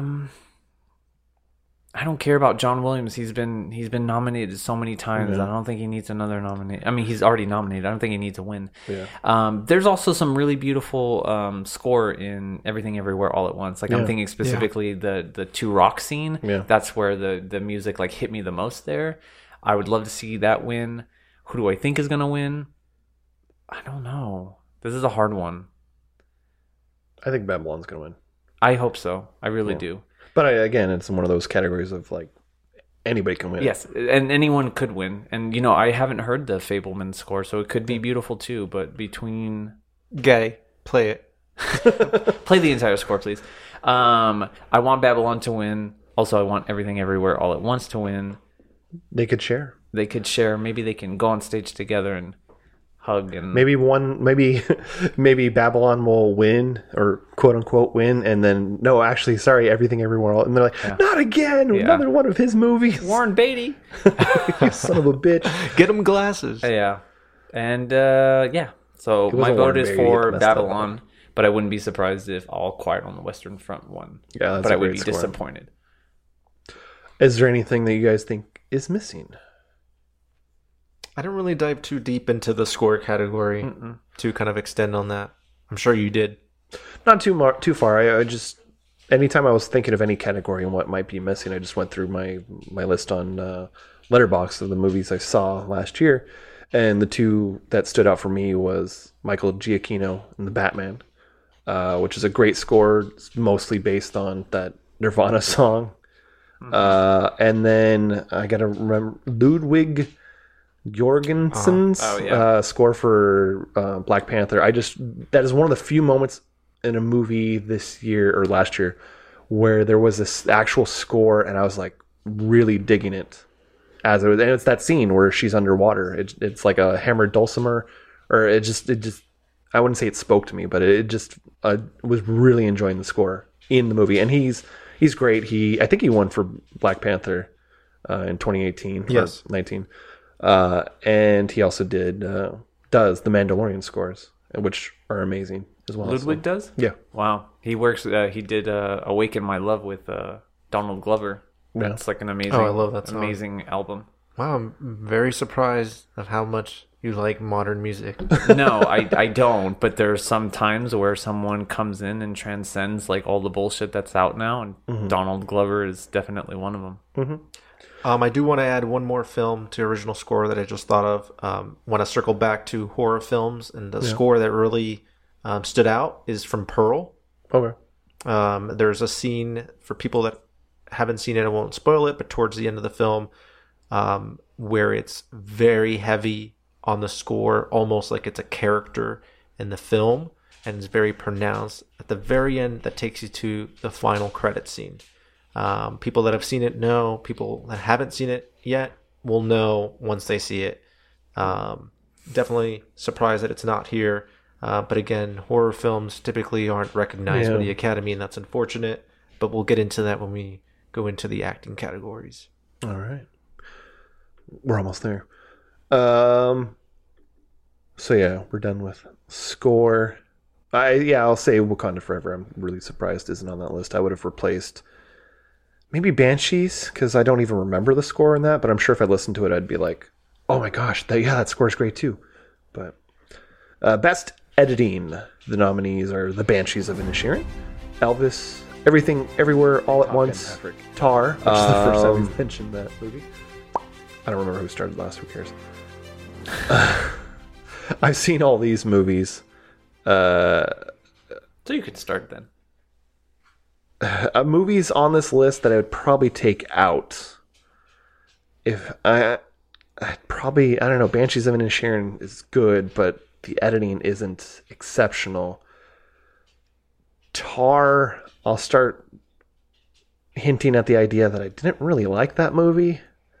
There were aspects of it I definitely liked, but the editing was not one of the categories that stood out.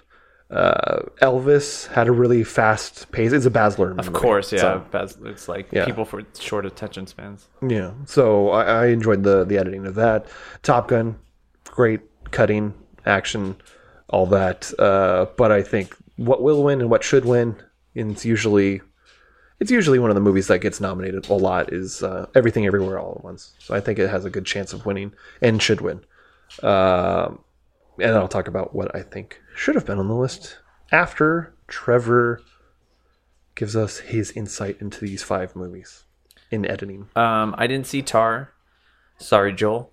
I think you pretty much nailed it. I want Everything Everywhere All at Once to win. I think it deserves to win. It's not even just like like the underdog kind of movie. I think the editing in that movie is incredible. Just for having to edit those like couple frames of like 1,000 different universes within like 10 seconds. And just, different filming formats, different resolutions, different screen formats. Mm-hmm. Just everything that they had to do to make this movie differentiate between one look or another. Mm-hmm. There's probably so much footage all over it was probably super, super intense editing process, but mm-hmm. I guess both the Daniels are into that. So I want Everything Everywhere All at Once to win. I think it deserves to win. I don't know who else you could give it to. I don't know, probably Elvis. Yeah. But I'd say Top Gun would be the other choice. Yeah. Okay. I wouldn't be upset about that. I think if I would be upset if Everything Everywhere, if anyone else other than Everything Everywhere All at Once won, I'd be upset. That's fair. Yeah, I want Everything Everywhere All at Once to win, especially in this category for the things you've already mentioned, Trevor. But I wouldn't be surprised if Top Gun Maverick wins here. Elvis, to me, yeah, I mean, you guys hinted on it with just the short attention span and the quick cuts. It is just too... And loud and boisterous and yeah. Yeah, I mean, I get it, but to me it doesn't warrant what the other films kind of took you on with their kind of editing style. Mm-hmm. I agree. Have you seen Tar? I have seen Tar. Good. We get to get into that conversation. Yeah, I mean, we can talk about it here, or we can talk about it. We can talk about the movie as a whole later. Yeah, but sure. And we'll talk about the different aspects of it. Thinking back on it, do you understand why it's nominated for editing? When I think of editing, it's funny because when I think movies nowadays are very lengthy. Back in the day. No, movies nowadays are very much, they're lengthy, but I understand why. The streaming era has really took on television series where people can actually develop full characters into episodic television. And with film, I feel like that is kind of what they're up against. Right. And so when you see the Fabelmans and Tar, these films have a larger story to tell, but they need to develop these characters. But the runtime is so long, you know. When you think of film editing, what exactly is being presented in Tar that warrants best film editing? To me, it's not the runtime. What did you see that kind of would warrant that? I think now that I just realized it, I think one of the things that works, one of the positives of its editing is its lack of editing. Because, we talked about Elvis and it being too edited and flashy, and, that scene in Bohemian Rhapsody where they're about to get a record deal and it's like cutting like every like 2 milliseconds. But this one has a lot of shots where it just stays in that one shot, like Irreversible or Birdman or something, where it'll just hold on to it. Yeah, like locked off. Yeah, in a sense, but that has to do more with the cinematography. Oh yeah, no, which it's nominated for, and rightfully so. But with editing, I understand like staying in the room, and maybe that's the editor's call with the director of like, when a scene should move from the next. Yeah, there's restraint is I guess the word I would use. Okay, but yeah, I definitely movies I would rather have on that list would be Babylon, which is crazy that that's not on the list. I mean, I get it because it wasn't so popular. Yeah, but I think like you said, like that over Elvis to me, like it's still the same chaotic kind of editing style, but with Babylon it worked. Yeah, but it also pulls back, and it like so the beginning is that frenetic, like oh my god, crazy, like cuts every like well actually no, because there's a couple like really long beautiful takes through the madness at the beginning of Babylon. Yeah, but then it slows down, it takes its time, so it's like it plays both sides of the coin, both sides of the field, however you want to say that.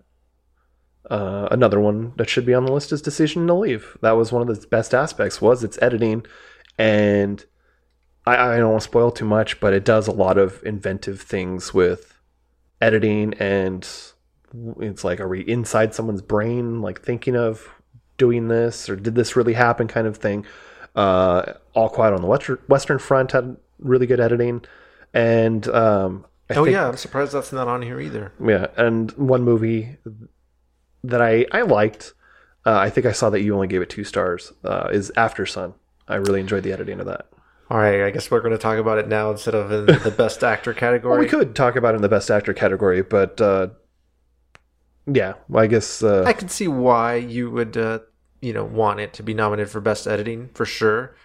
But for me as a movie entirely, it was just very slow. I didn't really care about the characters. I'm sorry, right. It just wasn't for me. You don't have to apologize for not liking a movie. Okay, good. I mean. Yeah, because there are movies on here that people are talking about how great they are, like Tar, and I didn't care for it that much. But I cared more for Tar than I did for After Sun. That's fair. You're wrong, but but no, that was one of the things I really enjoyed about After Sun is it jumps back and forth through different timelines. It's mostly on the singular timeline, but every once in a while it'll go to something else. You're like, what's that about? Oh, that's that thing? Okay. Yeah, what's that about? I mean, exactly. You couldn't really tell based off this like home video footage. It was just not... It was very artsy. She's a first-time director, so I give her a little bit of a pass in that sense. I forget, Charlotte something was the writer-director. But one of my favorite aspects of it was the editing of it. It keeps cutting back to this weird like strobe light scene, and you're like, what's going on with that? I won't spoil what I think it is, because that might give it away, give away some of the movie, even though it's not really a movie that could be spoiled, in my opinion. But yeah, I don't really have too much more to say about that. It's more of an honorable mention. Do you guys have anything that you think should have been on this list, or could have been on this list for editing? That's kind of I'm glad you mentioned a few things, since you did go to school for editing, and that's true. So did Trevor. Yeah, and so did I guess too. But you have the more of an input here, and I can see why you would go to those films, and they're all very different. And I'm glad you kind of explained the differences with Tar for me. As to why it would be nominated. Yeah, because I forgot. I was like, editing one. Oh, that's right. It reminds me of Unbreakable, M. Night Shyamalan's movie. Yes, because there were a lot of long takes in that, and very few cuts in the whole movie. So I was like, is this like the least edited movie ever? And I'm like, no, their movies are single shots. So, but yeah. So we good with editing? Anything Yeah. else? Okay. On to the category Trevor probably has a lot to say on, I'm sure. Best cinematography. And the nominees are All Quiet on the Western Front, Bardo, False Chronicle of a Handful of Truths, Elvis, Empire of Light, and Tar. Trevor, what of these movies have you seen? I'm very sad to say that I've only seen 2 of them. Wow. And one of them is not the Roger Deakins podcast, Empire of Light? Nope, it's not. I've seen All Quiet on the Western Front and Elvis. I really wanted to see Bardo, but it was playing at the New Bev, obviously, just one day. It was sold out. It was like impossible to find, and then they pulled it out of theaters. But I was really... Is it on Netflix now? I think so. Yeah. I didn't even think about that. I'll say Because I wanted to see, because a 3-hour movie. yeah, they shot it in 65 millimeters. So like one of the reasons why I really wanted to see it in theaters to really experience it, even though no one's gonna fucking screen it in 65 or 70. And it was shot by Darius Kanji, the guy who shot Seven. Okay. Oh, nice. Amazing DP.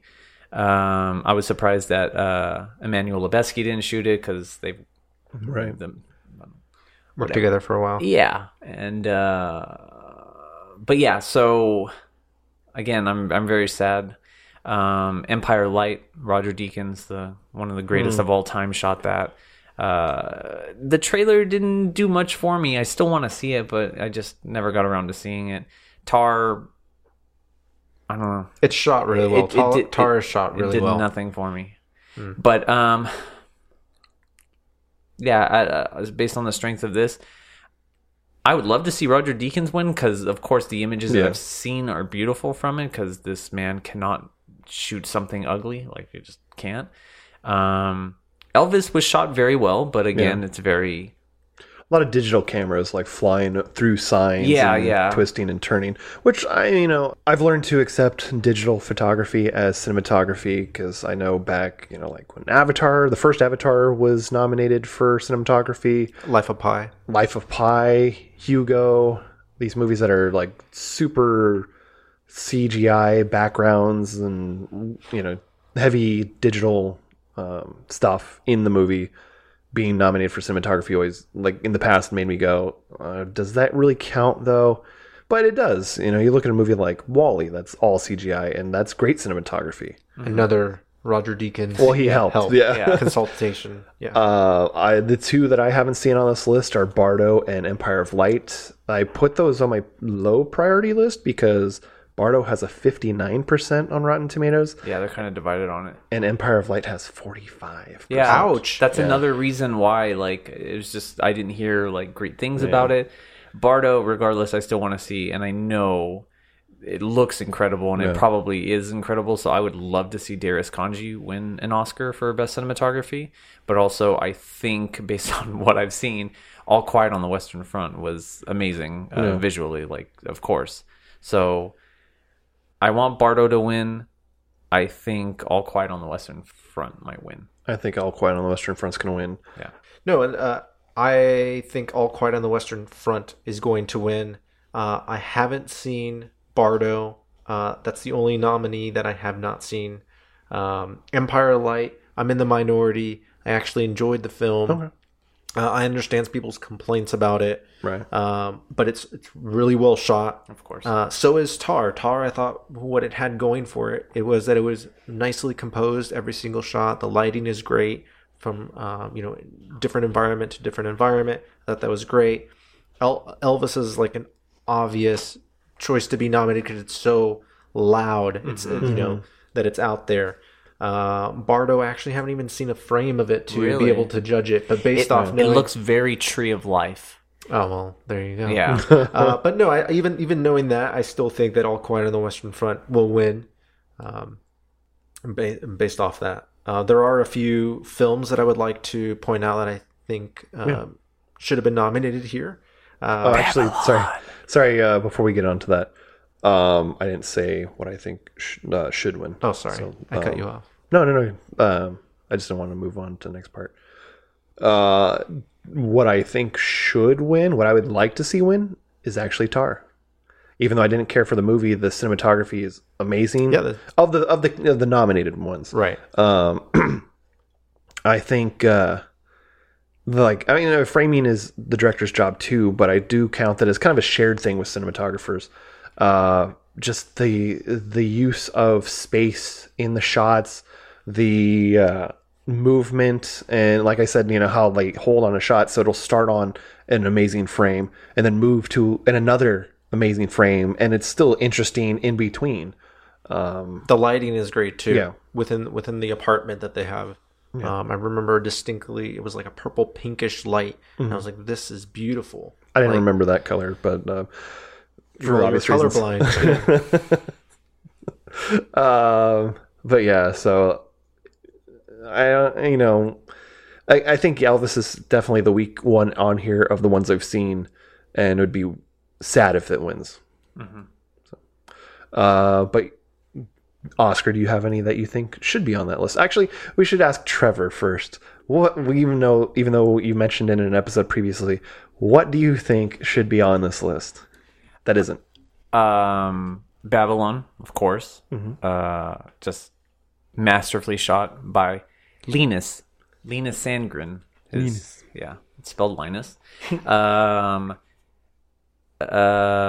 Nope, by Hoytma, something like that. I don't know. He's an amazing cinematographer. Kind of came out of nowhere, but now he works with Christopher Nolan a lot. Nope was shot incredibly using IMAX cameras. Mm-hmm. Even the Batman. I thought the Batman was shot fucking fantastically. I loved the way that it was shot. Greg Fraser, who shot Dune as well. The new one, obviously. Yeah, the new one. Not in 1984. He's coming. Yeah, he's becoming like one of the new masters, like up there with Roger Deakins. Mm-hmm. Yeah, I think those three deserved probably more than. He's missing one. I probably mentioned in an episode earlier, but we'll get to that. Oscar, what do you think? You don't want to throw it in? No, not yet. See, I can't. Maybe I'll mention it. The Northman. Yeah, I think that was that had a great. That's up there. Cinematography too. I don't have that on my list, which is surprising, and Nope isn't on my list. Yeah, I mean, to me, it's the final scene, the battle scene with the naked men in silhouette. In hell or on hell or something. Or that's the true fire of love right there. I think the reason I took it off is because I heard somebody say something about like the way they digitally pasted a shot together, like one of the first battles where he's an adult. And the guy, they chuck the spear at him and he catches it and throws it back. Just that whole like oneer that they were trying to do, but I guess it was digitally pasted together and it wasn't very well done. And I'm like, I guess I'll not put it on the list. Living looks amazing. I don't know. Have you seen Living? I have not. It's I didn't realize it was a remake of the Akira Kurosawa movie. I didn't know that either. Yeah, until I saw the movie. Fabelmans looks great. It's Janish, right? Yes, I'm sure it is. Yeah. So it looks great. And every light, every window, is blown out for sure. I agree with Babylon. I think one of the ones that surprised me the most was Banshees wasn't nominated because that movie looks amazing. It's just beautiful. Yeah, Ireland looks gorgeous. Even me thinking the colors look amazing. Decision to Leave is a great movie as far as cinematography goes. Top Gun, where they put cameras in that movie is amazing, and so I'm surprised that wasn't on the list. But to finally say what it is that you forgot was Blonde. Oh fucking hell! Yeah, you're absolutely right. God damn it! Because wow, thank you. Yeah, I would have literally forgotten that. Yeah. Yes, that was my favorite. And I didn't even fucking remember it. It's like a 3-hour cinematography reel. That's exactly what it is. It's also Bardo. I heard that's a 3-hour film as well. Two other ones that not mentioned: The Woman King, which I'll get into more in later categories, and then Pearl from a horror aspect. Both beautifully shot. Yeah, a lot of those were. God, how did I forget Blonde? Andrew Dominic, I'm sorry, man. I'm really sorry. Your film was fucking hard to watch, but beautiful to watch. Yeah. So now let's finally talk about some acting, starting with Best Supporting Actor. What is a supporting actor? It's usually the person who's not the lead, who they're, or maybe Oscar has a better description of it. No, No. it's just that it's the person who isn't one of the main leads of a movie. He's So, supporting. So yeah, like Thelma and Louise, they were both nominated for lead because they were both leads. Brad Pitt would be a supporting actor. In what movie? Thelma and Louise. Oh, got it. And actually, most of the He was movies supporting, he's in. all right. You know what I'm saying? Yeah. Yeah. By the way, for those of you listening, I haven't finished that episode yet. I don't even think I'm halfway done, but I'm Christ. off tomorrow. Cool, man. That's really great. But this was important to record now. The nominees are Brendan Gleeson from The Banshees of Inisherin, Barry Keoghan from The Banshees of Inisherin, Brian Tyree Henry from Causeway, Ki-Hu Kwan from Everything Everywhere All at Once, and Judd Hirsch from The Fabelmans. We'll start with Trevor. Which ones haven't you seen? We know you haven't seen The Fabelmans. I'm guessing you haven't seen Causeway, because that's the only one I haven't seen. Yep. You're absolutely right. But it doesn't matter because I want Key to win. He's been not sweeping, but he's won several awards. Deservingly so. Very, very deservingly so of these awards. I love this man. I hope that he has a long and illustrious career for the rest of his life. He seems like the sweetest man Yeah. on earth. I love him. I wish him the best. I hope he wins. And I think if they weren't splitting the vote for Banshees, I feel like Brendan Gleeson could have taken it. But I think either of them could have taken it if they weren't splitting it. yeah, that's true. Key. That's my final answer. Thank you. Good night. Oscar, have you seen Causeway? I have not seen Causeway. I do want It's to. on Apple Plus for those of you who don't know. Yes, and I'm happy to see that he's nominated. I do like the show Atlanta, and so I'm happy to see him nominated. Even though I haven't seen the film. He was great in The Eternals. Oh, he was? Oh, are you talking about Barry Keoghan? No, aren't you talking about Brian Tyree? Henry. Oh, Yeah, he was in The Eternals. I Right? haven't seen that. Okay. Oh, Brian- Let me just Brian and Barry are both in it. crawl then. back to my hole really quick. I saw The Eternals. I liked it. It's not great. He's good in it. Yeah. No, all of them are great, and it's just not the strongest story. But we don't have to talk about that. Sorry, continue, Oscar. No, I agree with Trevor. Everything, everywhere, all at once. Key, I've been enjoying his winning speeches. They've been great. Hollywood loves a comeback story. I think we're going to see a lot of that in these acting, winners. I hope so. For me, I think the most surprising is Judd Hirsch. He's pretty much in just one scene in The Fabelmans. Yeah. I would have rather had seen Paul Dano nominated here instead. For Batman? For yes, Yeah. but The Fabelmans. Oh, In which Barry Keoghan is also in. that's true. Yeah, I'm looking at this list going, who would be my number two? Because, yeah, I agree with you. Ki-Hu Kwan is going to win. He should win. End of story. But if this was a different year, I love Judd Hirsch's scene. It's a good scene, but Great performance. It's just this old Jewish man being an old Jewish man and hilarious, and I loved it. Sorry, you were going to say something. it's a good scene. But I mean, Paul Dano is in the entire duration of that film, Right. actually supporting. Would you consider him the lead? Is that potentially? No, I mean, they considered Michelle Williams the lead, which I'm super confused by. They considered Right. her the lead? Yeah, Yeah, she was interesting. nominated She for picked up best. yeah. Actress. Sorry, No, you're right about that. I would say though that Paul Dano does deserve a nomination, Maybe it's not this category then. but as the Riddler, Yeah. I mean, he did such a great job in that. I mean, you mentioned the film Seven earlier when you talked about cinematography with Bardo, and to me, it reminded me a lot of Seven and kind of that detective story. When I and- was first hearing about it, that's the way that it was quote unquote pitched to me. It was Silence of the Lambs meets Seven, and I was like, oh my fucking God, like Yeah. I am so in. And from there I was just like, I couldn't get enough or read enough about it. And that's pretty fucking accurate. yeah, it's Dano, right? Paul Dano, Yeah, I think because so. we've been calling him Drano, Dano. Dano, yeah. I disagree with his performance in Fabelman's deserving an Oscar nomination. He didn't really do much, with the exception of like one or two scenes, which that's more than Judd Hirsch did. But I think for me, it's just between him and Judd. Like I would have seen Paul, but I think you're right. Paul is not in the supporting actor category. It's more of a lead. The lead is The boy. Spielberg. I think Brad Pitt from Babylon could have been in this category very easily. For sure. This is controversial. I'm sorry. No, if the film wasn't trashed, not saying that it is trash, but if it wasn't trashed by a lot of critics, I think you would have seen a lot of nominated actors from that film for sure. Mm-hmm. There's so many. There are. Ralph Fiennes in The Menu. Yeah. Yes, for sure. Yeah, I would have liked to have seen that.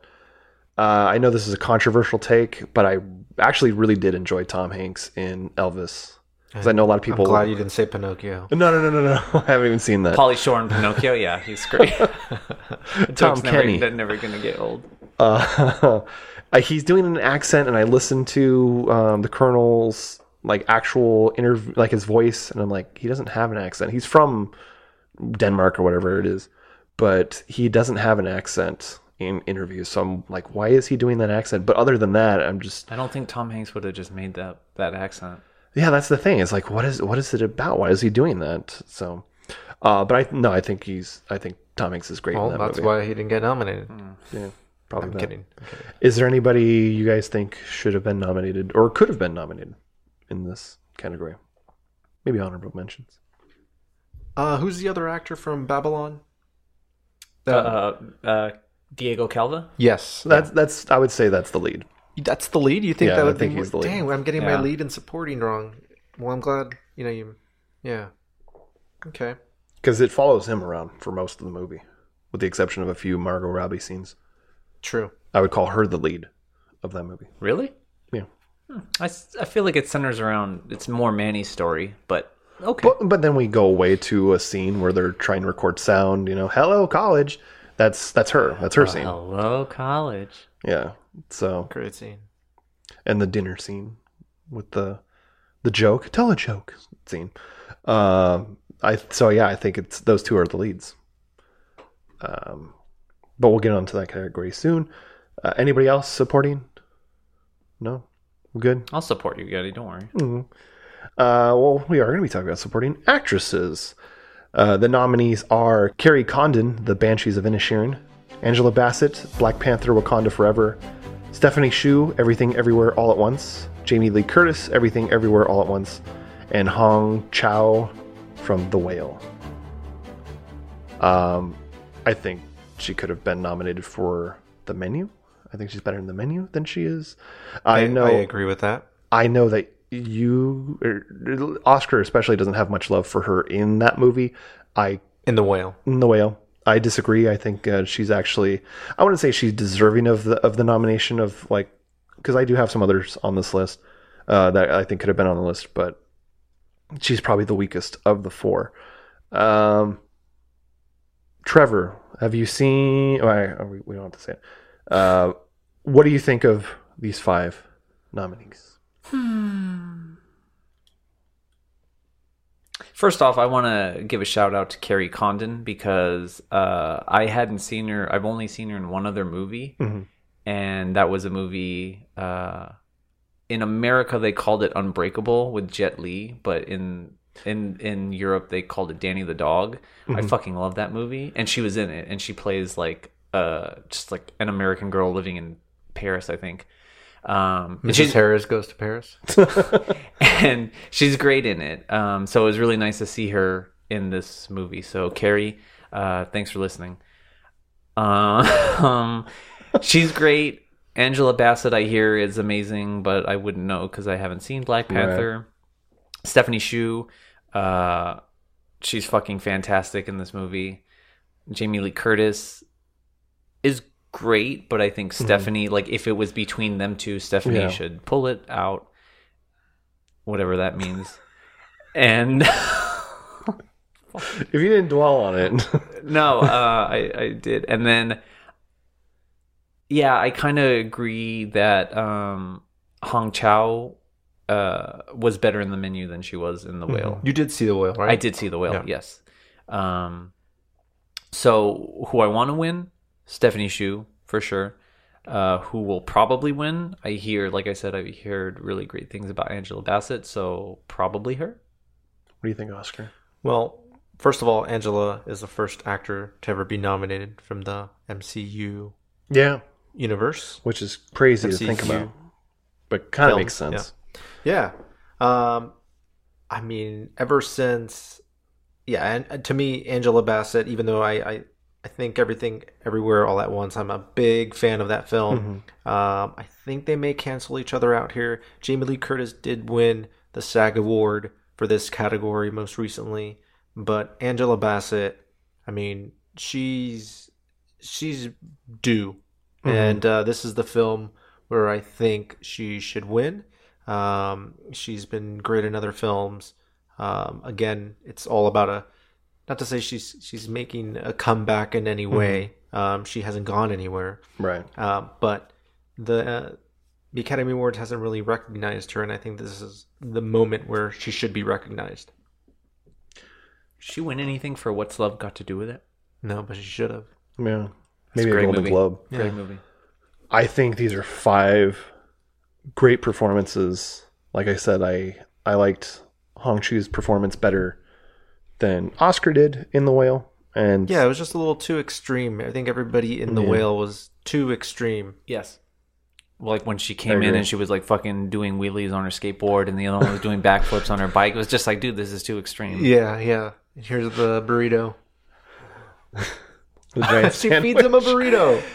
No, she feeds him all kind that big ass like submarine sandwich. Oh, that's and, like, what I meant. pizza. And, Yeah. No, the pizza The he pizza he orders got himself. himself. Yeah. but doesn't she bring him pizza too? No, the delivery driver. Because that was a whole leaves other it. subplot of like the pizza delivery guy leaving it there and then He wanted Becoming to, friends with him. Well, he just wanted to take a take gander. a gander and he was like, fuck me. And runs away. I think Stephanie Hsu and Jamie Lee Curtis are both great, and I think they're going to split the vote. Of the two, Stephanie Hsu I think is better. I don't think she was even nominated for a Golden Globe, but Jamie Lee Curtis was, which is strange. Carrie Condon is the only sane person in this insane world, and to the point where she has to leave, or she feels the need to leave, I should say. Do you mean? Never mind. I was gonna make a poor joke. Just never mind. But Angela Bassett is amazing. She's in few scenes, but just her character, that speech that's in the trailer is so powerful.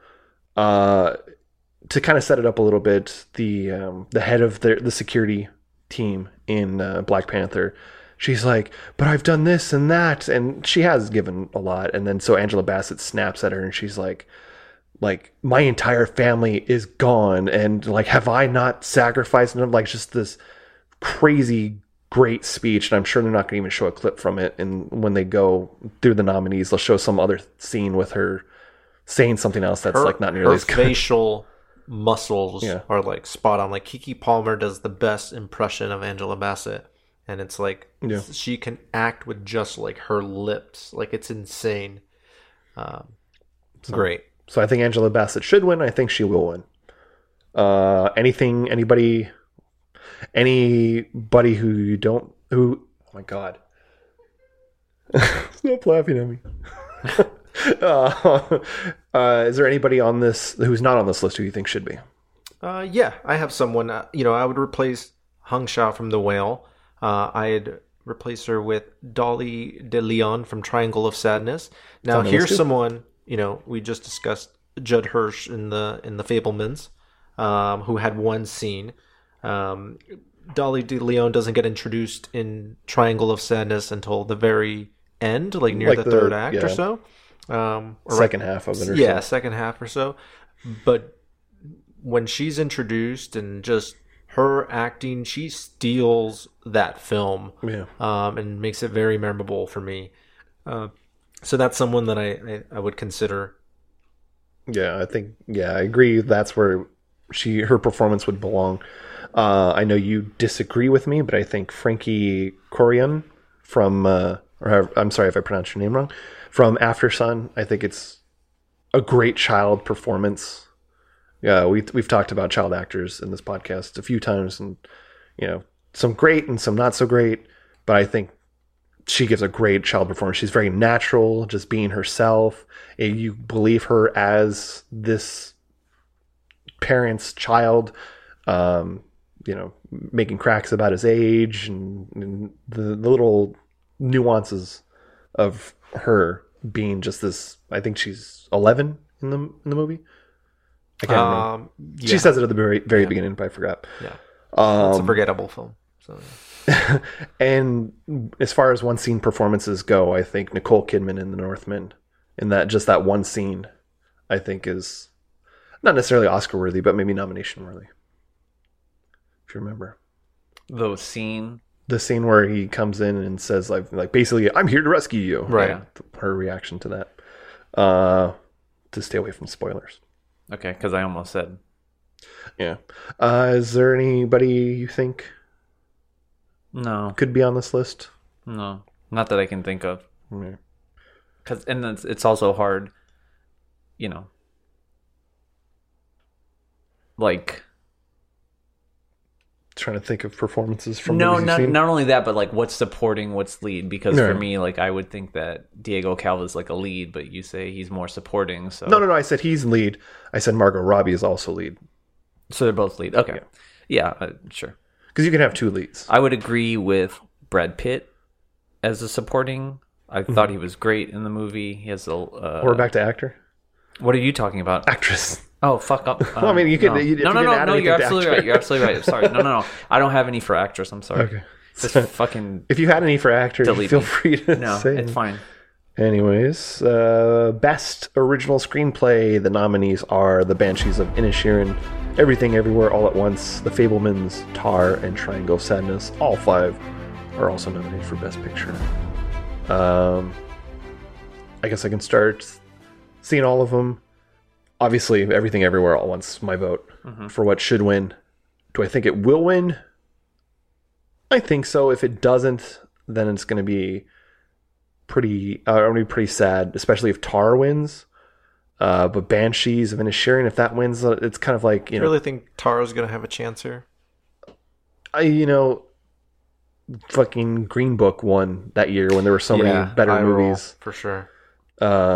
Green Book beat like Black Klansman and the original Black Panther, and I'm like, those are way better movies. So anything can happen. That'll make us just roll our eyes and go. Wait, where did Black Klansman win? It won somewhere. I thought Spike Lee won. I think he won director. Got it. Okay. I hope. Yeah, I think I remember thinking back. That's right. Yeah. Because I was really stoked that happened. I was like, yes, awesome. Because that was my favorite movie of that year. Yeah, same. Yeah, I didn't know that, but I loved it as well. Yeah.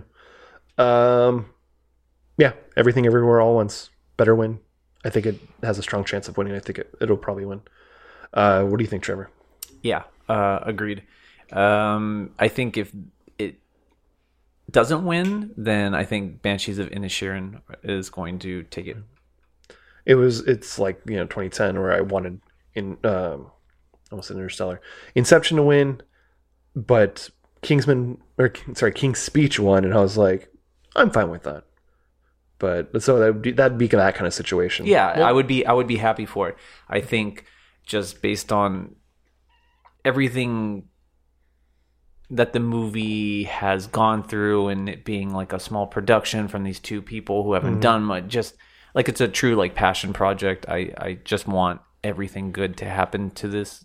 You know what I mean? Like, yeah, for sure. I mean, but Banshees of Inisherin, like if it happens for them, I'd be more than happy because it is great. For sure. I just think Martin McDonagh has won in this category before. 3 Billboards. Yep. And that is a strong contender here with the Banshees. I am pulling for Everything Everywhere All at Once to win here.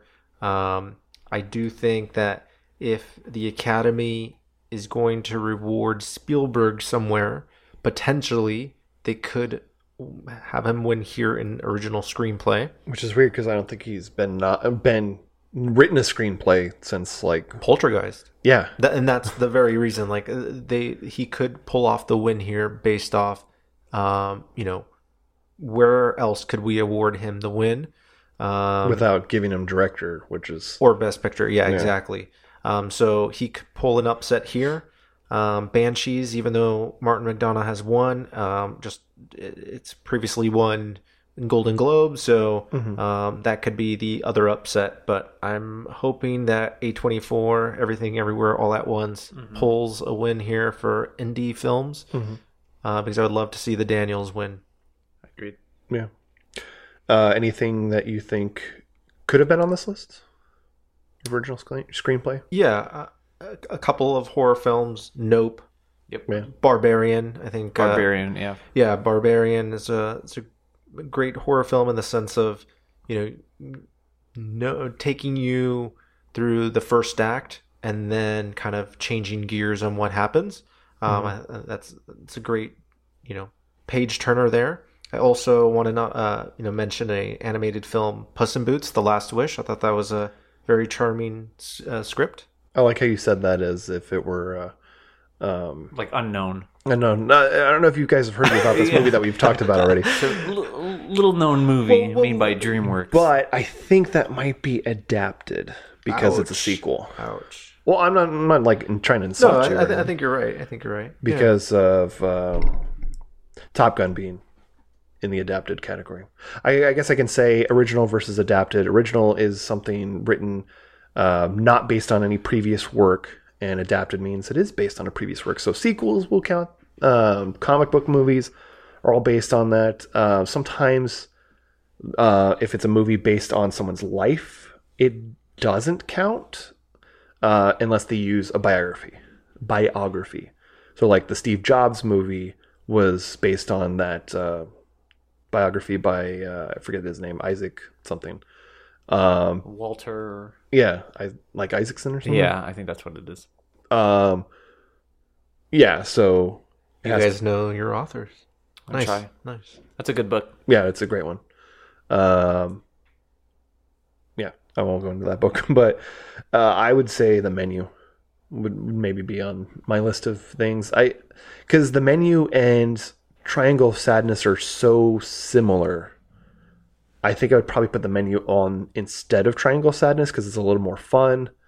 But Oscars aren't necessarily about fun. I don't want to spoil it for Trevor, but there's a very particular scene that's pretty fun in Triangle of Sadness on the cruise ship that I think. With the bodily fluids? Yeah. Oh, you know about this. Yeah, it's in the trailer. Oh, I haven't seen the trailer. I wouldn't call that scene fun.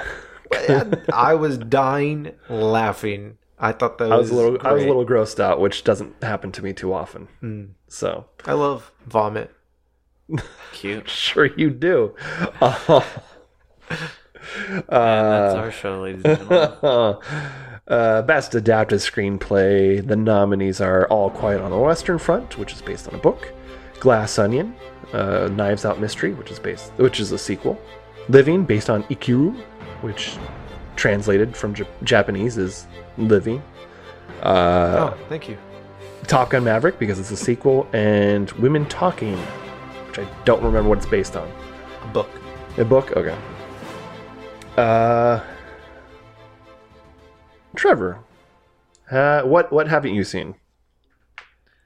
I haven't seen Living or Women Talking. So you've seen Glass Onion? Yeah, we talked about it, and I was disappointed with it. Oh, that's right. Oh, you were? Yeah. Dang. Especially comparing it to the strength of The first film? the first one. Yeah, I could see that. Yeah. I still thought the cast was good. The cast was good, but it was just kind of like, hey, we have a huge budget. Let's just fucking spend as much money as we can, and like didn't help the story at all. So the mystery wasn't as good. But you know what? Best Adapted Screenplay. Let's go with All Quiet on the Western Front. And I think that deserves to win, and I think it will win. So I agree with that statement. Living was great. dying was worse. It's cheaper to die than to live. I agree. You know what? You made me. That settles it. Anyways, no, it's a really good, sweet kind of small movie. Have you seen Living? No. You haven't? Okay. I guess I should have taken the hint from all the things we've talked about already and your reaction to it. Top Gun Maverick is just a fun movie. I wouldn't necessarily put it on a screen playlist, to be honest. But I would definitely say that Puss in Boots, the movie we're mentioning for the first time right now, and maybe even Pinocchio. I don't think so. I don't think Puss in Boots should be on here. No, I'm kidding. And Pinocchio is the Pauly Shore one. Dad, when am I going to get out of that? Or where he says, Father, when can I leave to be on my own? I've got the whole world to see. Women talking. Did you see it? I just watched it last night. What did you think?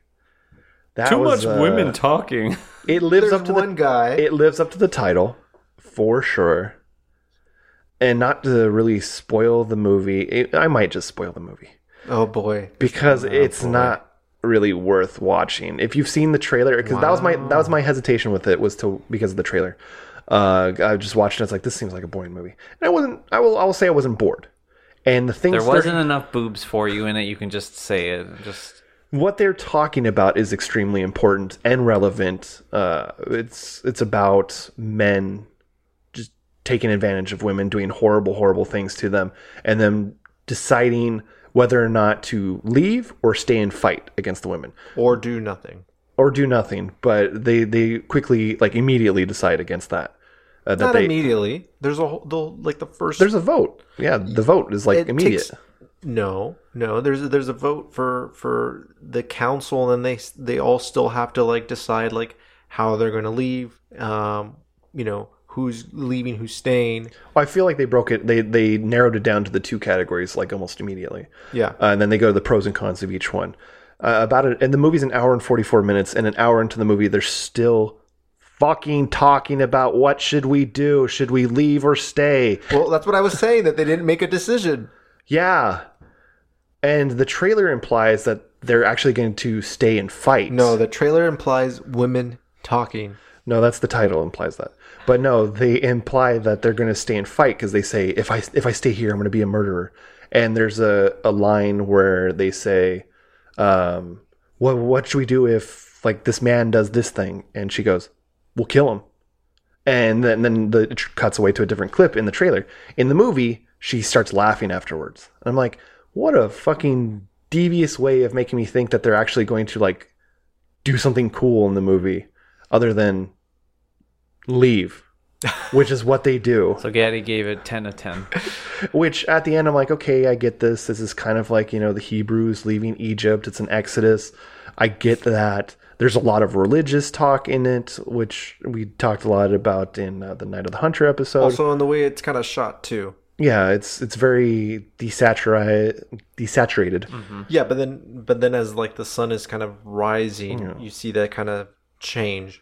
There wasn't really a bad performance in it. There are aspects of it that work, but it just, for the most part, I'm just nothing happens in the movie. They decide for an hour and a half, what should we do? And then they finally go, let's do it.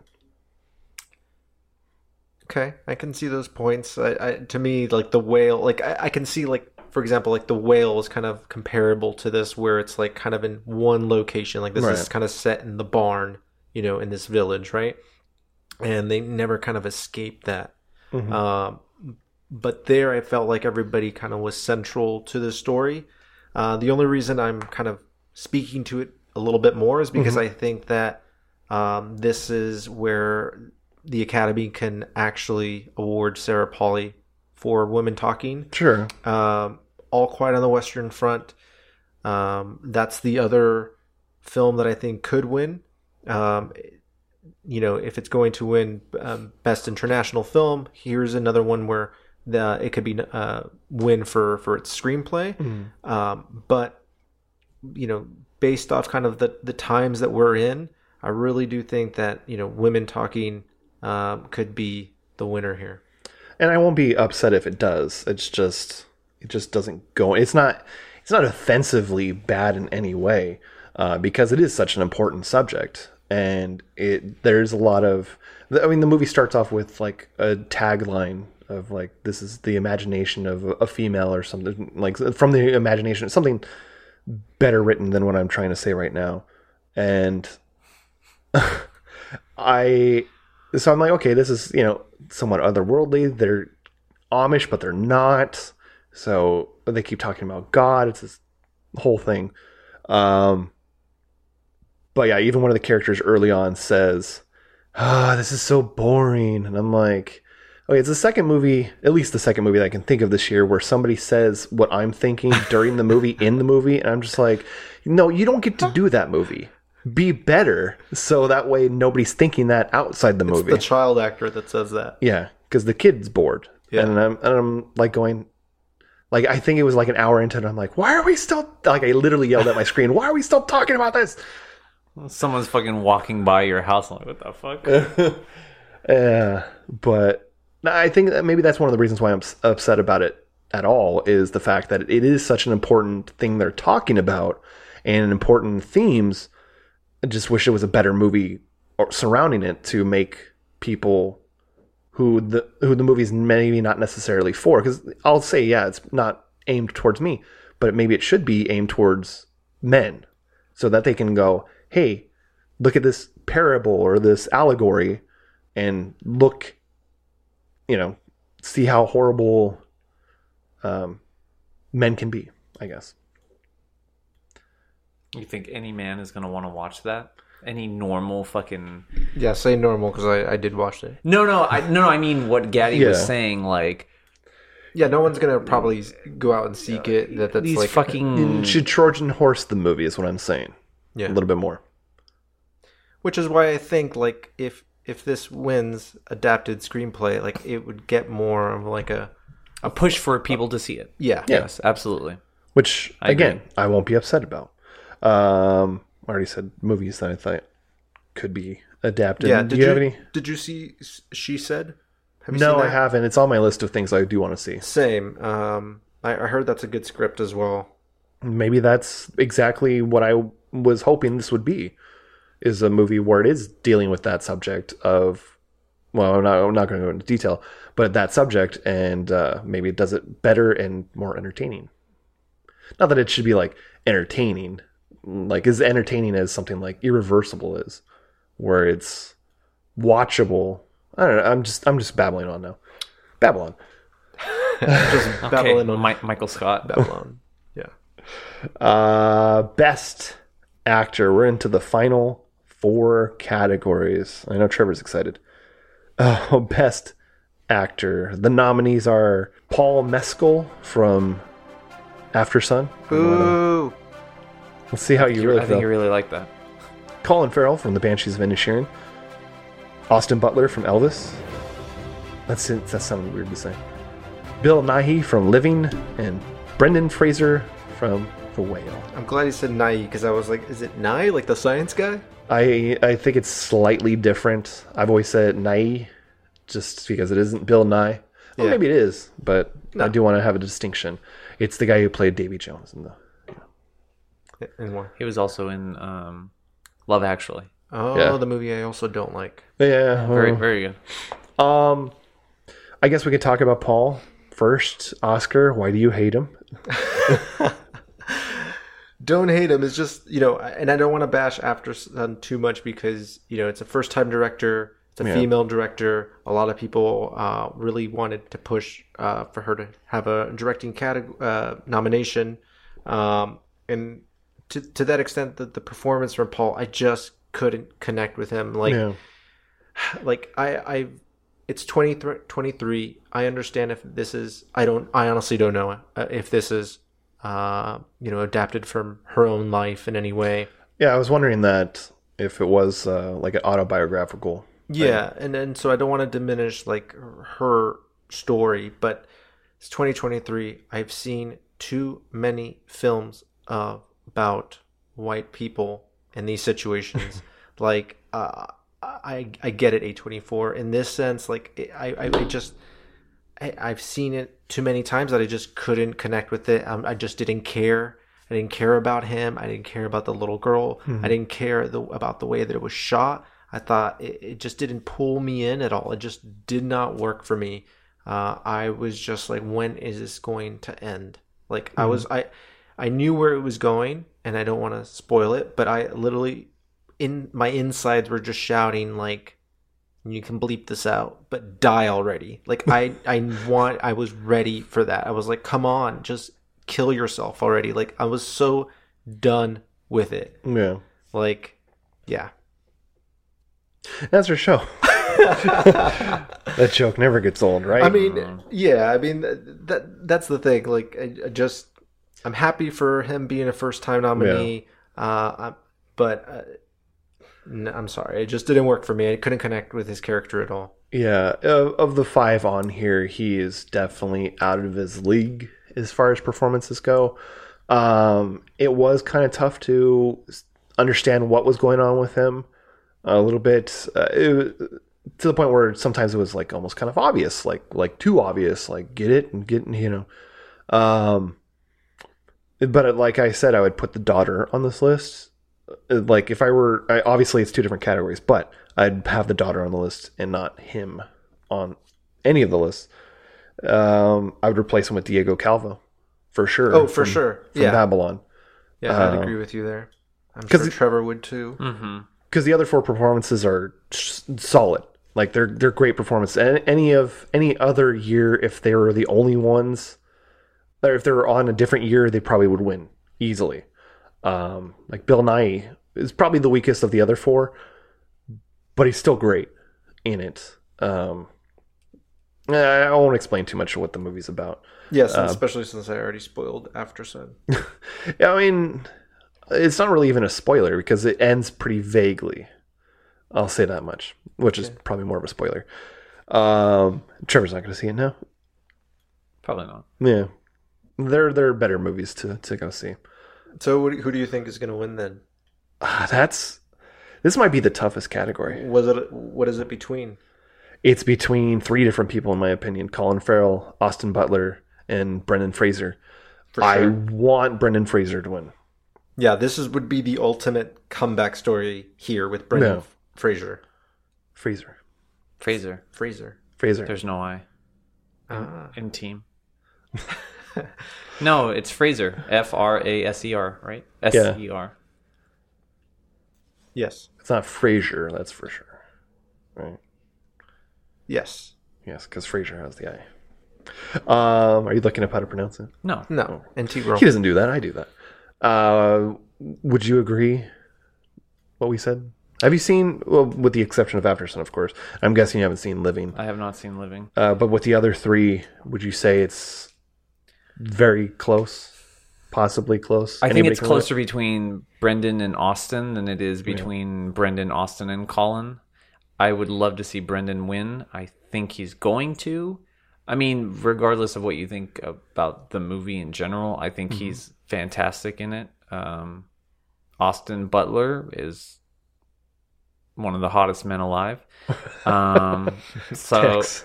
Yeah, dude, Tex. It's the dude's incredibly good looking. Like, let's be real. I think he's single, Trevor. Is he? Yeah. All right. I hope he's listening. Austin, give me a call. Let's get together. Let's sing Elvis together. Anyways, yeah. So I want Brendan to win. I think he will win, but it could be. It's very close between him and Austin for Elvis. So officially, we'll say officially for each person. Officially, who do you think is going to win? You have to make a choice right now. Getty pointed at me. Who I think is going to win. I'm going to vote with my heart. And even though I did not like the film The Whale, I am going to vote for George of the Jungle, Brendan Fraser. That's who I think and should win. Trevor. Agreed. Stole the words right out of my mouth. Yeah. And I mean, and I know the vote's already kind of been set, but sure, Austin Butler, he's hot. He's riding on that hotness for sure. He wants that Butler butt. Yeah, I mean, he's riding on that. What the fuck? He's riding on that for sure. I'm happy to see Colin Farrell nominated here also. I thought he was great in this film. Yeah, he was amazing. One fact that I noted here was that all 5 nominees are first timers. This is the first time that's ever happened since 1935. Colin Farrell's never been nominated before? No, not for, at least, maybe Not not, for for Best Actor? For Best Actor. Maybe Best Supporting. Maybe. I'll have to look it up later. I could do it now. Yeah, do it right now. While I'm... And in 1935, there were just 3 Best Actor nominees that year. Clark Gable Michael Gaddy. for It Happened One Night. Frank Morgan, The Affairs of Selene. Yeah, it's his only Oscar and nomination. William Powell for The Thin Man. So, if I had to make a bet, I'll say for sure I want Brendan Fraser to win. We are betting. Okay. Apparently. We said at the beginning, we're going to Zelle or Venmo. But I think this is $1. going to be another disappointment of like with The Wrestler. We were disappointed. I was going to mention that. Yeah. With that Sean Penn one instead. With Michael Keaton and Birdman. That Stephen Hawking, I forget his name. He played Stephen Hawking. Eddie Redmayne. Eddie Redmayne one instead. I do like Michael Keaton and Birdman. I mean, all 4 of those performances are great. Yeah. But, you know, with those 2 years, I felt like the person who was hyped to win, should win. And I feel the same thing's going to happen this year. And I think Austin Butler's going to win it, personally. Yeah, I mean, and I'm going to be happy and sad at the same time because he's definitely my number 2. Yeah, he would be my number 2, even though also with Elvis, I didn't really care for the movie that much either. Right. Yeah, I wasn't a huge fan. It was he did really good. Yeah, it was better than okay, but not. I wouldn't call it like great by any means. But I mean, if he wins, look at the bright side. He's one step closer to doing a nude scene. So I think the Why biggest you have to win an Oscar to be one step closer to a nude scene. he'll just keep making movies. But if he doesn't win, then he's going to keep needs making to movies. do a nude scene to win. Okay, so we hope he loses. Maybe he's going to be the next Leo and just go for years and years going, where's my victory? I should have won back then. You know, who knows? Anyways, is there anybody besides Diego Calva? Well, first of all, do you guys both agree that Diego Calva should replace Paul Mescal? Yes. Yes. Is there anybody else who you think could be on this list? I didn't really dive deep into this one. I did for the next category. Okay. What about you? Just Diego is the only person I could think of going through all that. That's a good one. Because these are, like I said, those 4 performances are great. Especially those top 3 are just outstanding performances. But we're going to talk about Best Actress now. The nominees are Ana de Armas for Blonde, Michelle Yeoh for Everything Everywhere All at Once, Michelle Williams for The Fabelmans, Cate Blanchett for Tar, and Andrea... How do you pronounce her name? Riseborough. Thank you. That's actually how you do it. For To Leslie, which is the only movie on this list I haven't seen. Same. Oscar. Oh, I haven't seen Blonde either. Sorry. Do you know the story behind her being nominated? Yeah, I've heard a little bit of it. I haven't really. I know that there was like a whole kind of campaign push to get her nominated. Using social media versus spending millions of dollars on billboards and... Was it social media? Wasn't it just like texting people in the Academy like, hey... I'm sure that was involved vote too. For my wife or vote for me and, you know, that sort of thing. This is kind of the smaller film. We all know that Viola Davis is going to get... she's a shoo-in for this. Let me guess who's going to be on your list of who should have been. But continue, I mean, that was something that I read. That specifically, that was like a text that was sent out.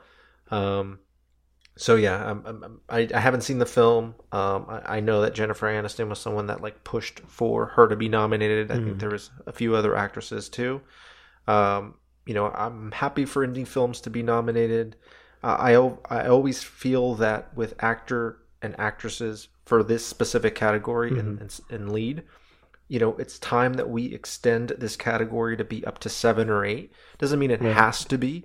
You know, it's you can go from anywhere to 5 to 7 or 8 because there's so many great performances in the year. And now with streaming kind of taking over, you don't have to go to the movies now or the cinemas to go see a film. You heard it here first. Oscars against going to the theaters. What's up? I mean, didn't even hear the joke. God damn it! No, I didn't hear the joke. I said you heard it here first. Oscars against going to the movie theater. No, I'm not. I mean, I see movies in theaters every single week, and I prefer it that way. But you watch movies on your phone. There are people at home that do. I feel like that was a knock against me. Yeah, Yeah, it David is. Lynch is gonna fucking kill you. Yeah.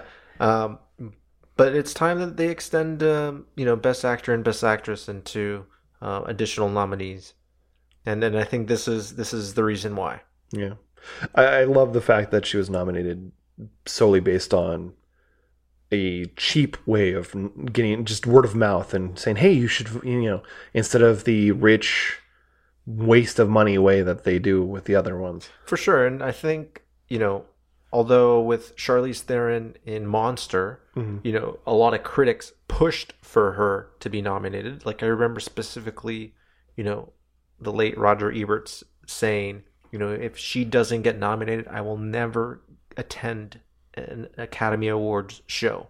He specifically said that, and she was nominated. Not to say that he had that much power, Right? But he stated that, and that was huge because he was, at the time, like the most well-known critic.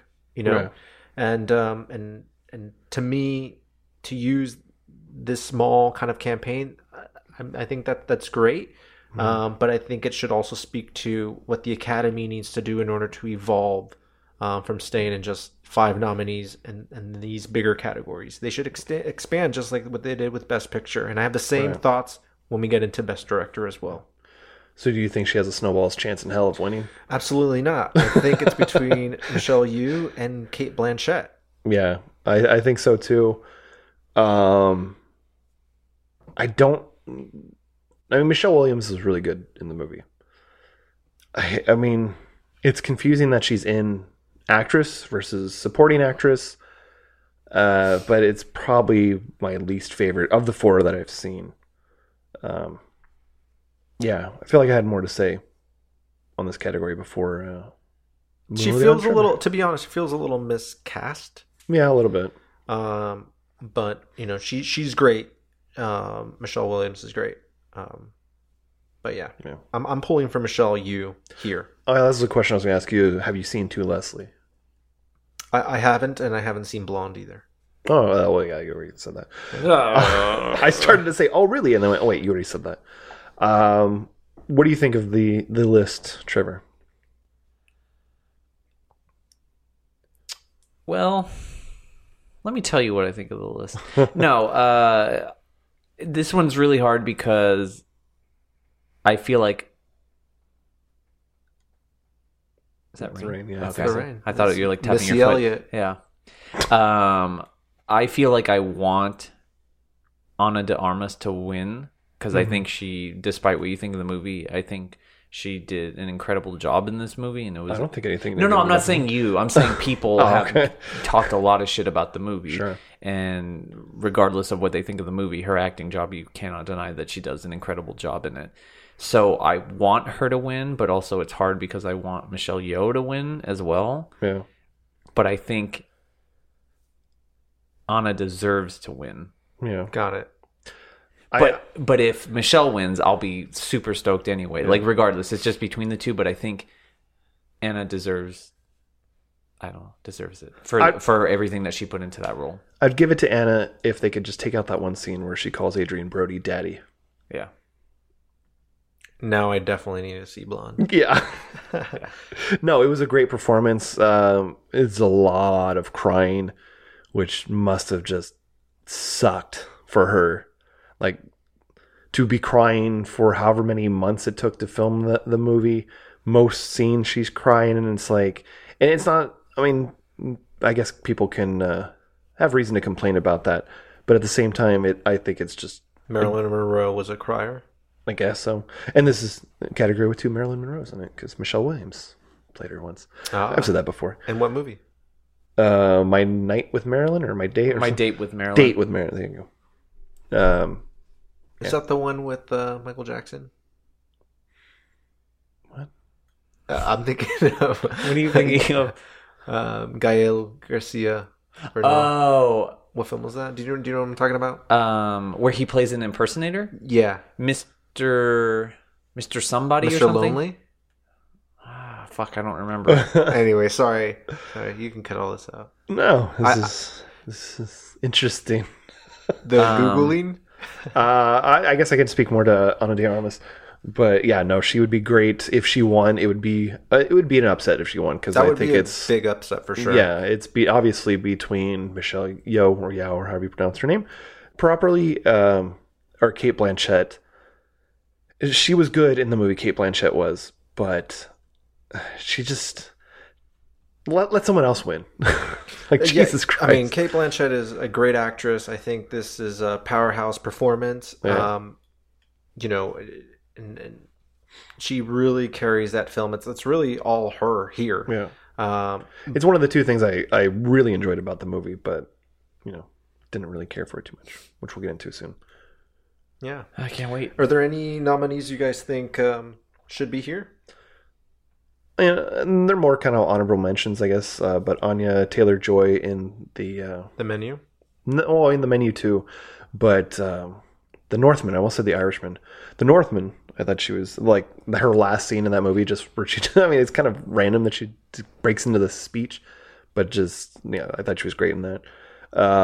Margot Robbie in Babylon, even though it is kind of the same thing she always does. But I think she was great. Sure. I'll agree with both of those. Not so much the Northman, because she didn't really do much for me in that movie. Fine. But, yeah, Margot Robbie definitely deserves a nomination. That was an amazing role that she did. Yeah. Do you have any? Yeah, I think I mentioned it, but Viola Davis and The Woman King. Right. I do agree that she should have been nominated here, or the Academy, it's time to expand to additional nominees. For horror, Mia Goth in Pearl. She also did X earlier on, and I prefer X, but her performance in Pearl is insanely good. She should have been nominated here. I did not see the film Till, but everybody tells me that Danielle Deadwyler is great. I also really enjoyed Emily the Criminal, so Aubrey Plaza could have been kind of a nominee here. That's kind of where I would go. I want to apologize to our listeners because we keep banging the table and the microphones, but it's going to happen, Paul. So you get what you pay for, I guess. All right. You're charging people? No, that's the point. So, Trevor, who do you think should win and who will win, do you think? For Best Actress? Yes. I already answered that. You did? Yeah. Refresh my brain. I want Ana de Armas to win. I think Michelle Yeoh will win. Either way, I'm happy. If Cate Blanchett wins, I will not be happy. Yeah. Honestly, if anyone other than Anna or Michelle wins, then I will be... Michelle Yeoh specifically, not Williams. Yeah. Oh, Oscar? Yes. Sorry, Michelle. I'm officially going with Michelle Yeoh for both should and who I think will win. I agree. Michelle Yeoh. But if Anna wins, I'll be very happy. So, kind of the reverse of what Trevor said. And if Cate wins, I'll be disappointed, but I won't be upset. If Andrea wins, I'll be like, holy shit, that's awesome for her. But she probably has a long, illustrious career ahead of her. And or she could be blacklisted for doing things differently than what they're used to. Well, who knows? Guess we'll find out. Best Director. We're on to our last two categories. Oscar looks really happy. The nominees are The Banshees of Inisherin, The Daniels for Everything Everywhere All at Once. I remember that.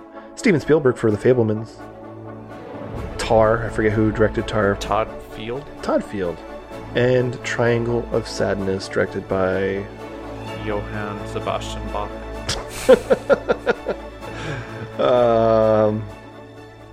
Yeah, this is This is one of those categories where they might just do what they did with the Golden Globes and be like, "Here you go, Steven Spielberg." Well, I mean, that's why I think if they're going to give it to him, they'll probably give it to him in screenplay. Yeah. If The Fabelmans is to win, you know. DGA has already, announced their winner by the time of this recording, and they went with Everything Everywhere All at Once. Okay, cool. So that's like one voting block. If we were to go that way, the Academy still has a voting base that is 66% male and 80% white. So maybe they'll go towards Spielberg with The Fabelmans or The Banshees. Yeah. They Martin. both, Martin McDonough. Yeah, thank you. They both have previously won in these categories. So who knows? I'm pulling for the Daniels to win it here. I think that would really spark a change. Yeah. For two people to win it. I know with the Coens in the past, they only had Joel nominated because they could only nominate one. Yeah, when did that rule change also? Yeah. There's a lot of rule changes going on. It's Gotta stay current. Yeah. Yeah, well, they should. can stay more current by expanding the acting categories and the directing too. Like staying stuck at 5 when Best Picture is up to 10. Like they can extend that out to at least 7 or 8 as well. I guess I'm fine with the director staying at 5 because it's, I don't know. But if they brought in it, then they can have more women in there. Exactly. Or more, it could be more diverse. Like why keep it to 5? Like why is it that Best Picture can be expanded to 10? Why is it that producers can win but not a director who's really in charge of adapting the story and visually telling it? They're the funnel that all the other talent goes through to create the movie. You should write them a letter. Use the funnel thing. Is that what you did? Writing them letters, man.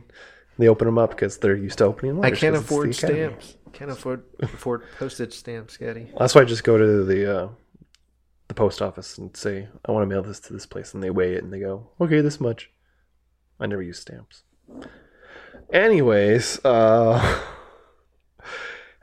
see, I don't know. I guess when I talked about the framing of Tar and how great it is, I guess that makes sense for Tar to be on this list. But like I said, I'm not a huge fan of it. I'm surprised Triangle of Sadness this year. I love that film. That was my second favorite film of last year. But I was honestly surprised that it got a Best Directing nomination. Yeah, especially with all the other Best Picture nominees that I would have expected there to be. Like All Quiet on the Western Front would have made more sense to be on there, or even Elvis. See Baz Luhrmann on the list would have made a little more sense in my opinion. But it's got enough nominations. Well, sure. I would have gone for like The Woman King. Gina Prince, Bythewood. You guys need to see that film. It's on Netflix. I've heard good things, but it hasn't been nominated at all for anything, so it'd be weird for it to be. It was completely shut out. Yeah, it would be weird for it to be nominated for Best Director. So if it had other, nominees throughout all these categories, then yeah, I would agree. But it would, like I said, in the state of the other the state that the other categories are in, to have Best Director be the only nominee for a movie would be weird. No, for sure, and that's why I included The Woman King in like Viola Davis for Best Actress, and in other categories like production design, costume design, because it should have been nominated in other categories. I'm really surprised. It wasn't a box office hit. Top Gun was. And, you see it nominated many times. That's great. It's a good film. But The Woman King is better, and it was a tougher film to make. And I was hoping for it to be recognized. Babylon wasn't a box office hit, but that ended up being nominated. So it really speaks to kind of how a little bit, backwards the Academy is. It's kind of like, one step forward, 2 steps back in a sense. Mm-hmm. We'll get there. Do you have anything to say about this category? I'll point at you, sorry. As far as what I think a win, or? Oh, just in general about the movies and their direction. No, I mean, because I haven't seen Tar, I didn't see Triangle. I've only seen 2 of them. That's true. Yeah, it's just hard. I think we could all say that we think the Daniels should win. Yeah. Yeah. Yeah. Yeah. Do you think they will win? I wouldn't be surprised if it went to Steven Spielberg. Yeah. For obvious reasons.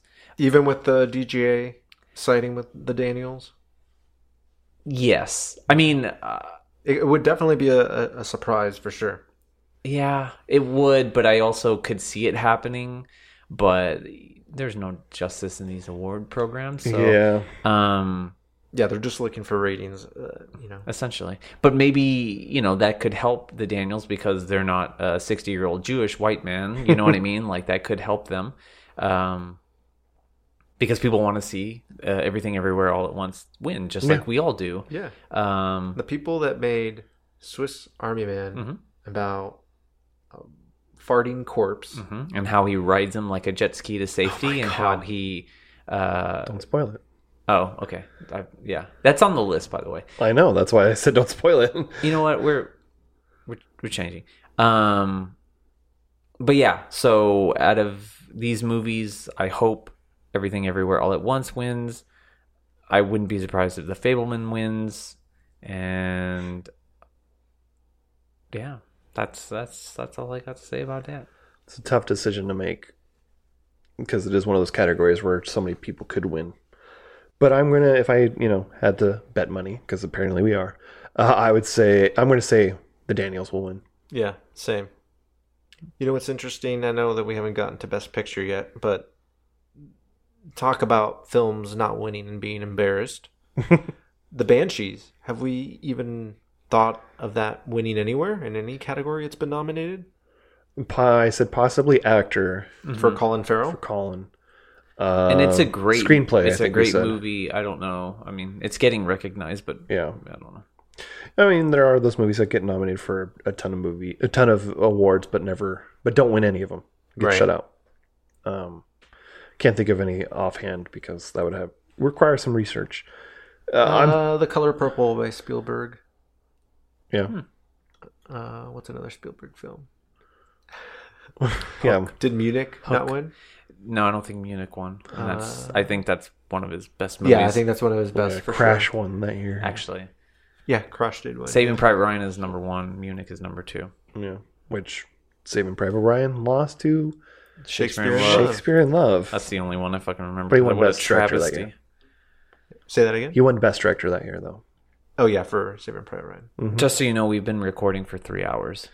Yeah, there's a lot of parts we're cut out. He's going to we're nearly down there. To 30 minutes.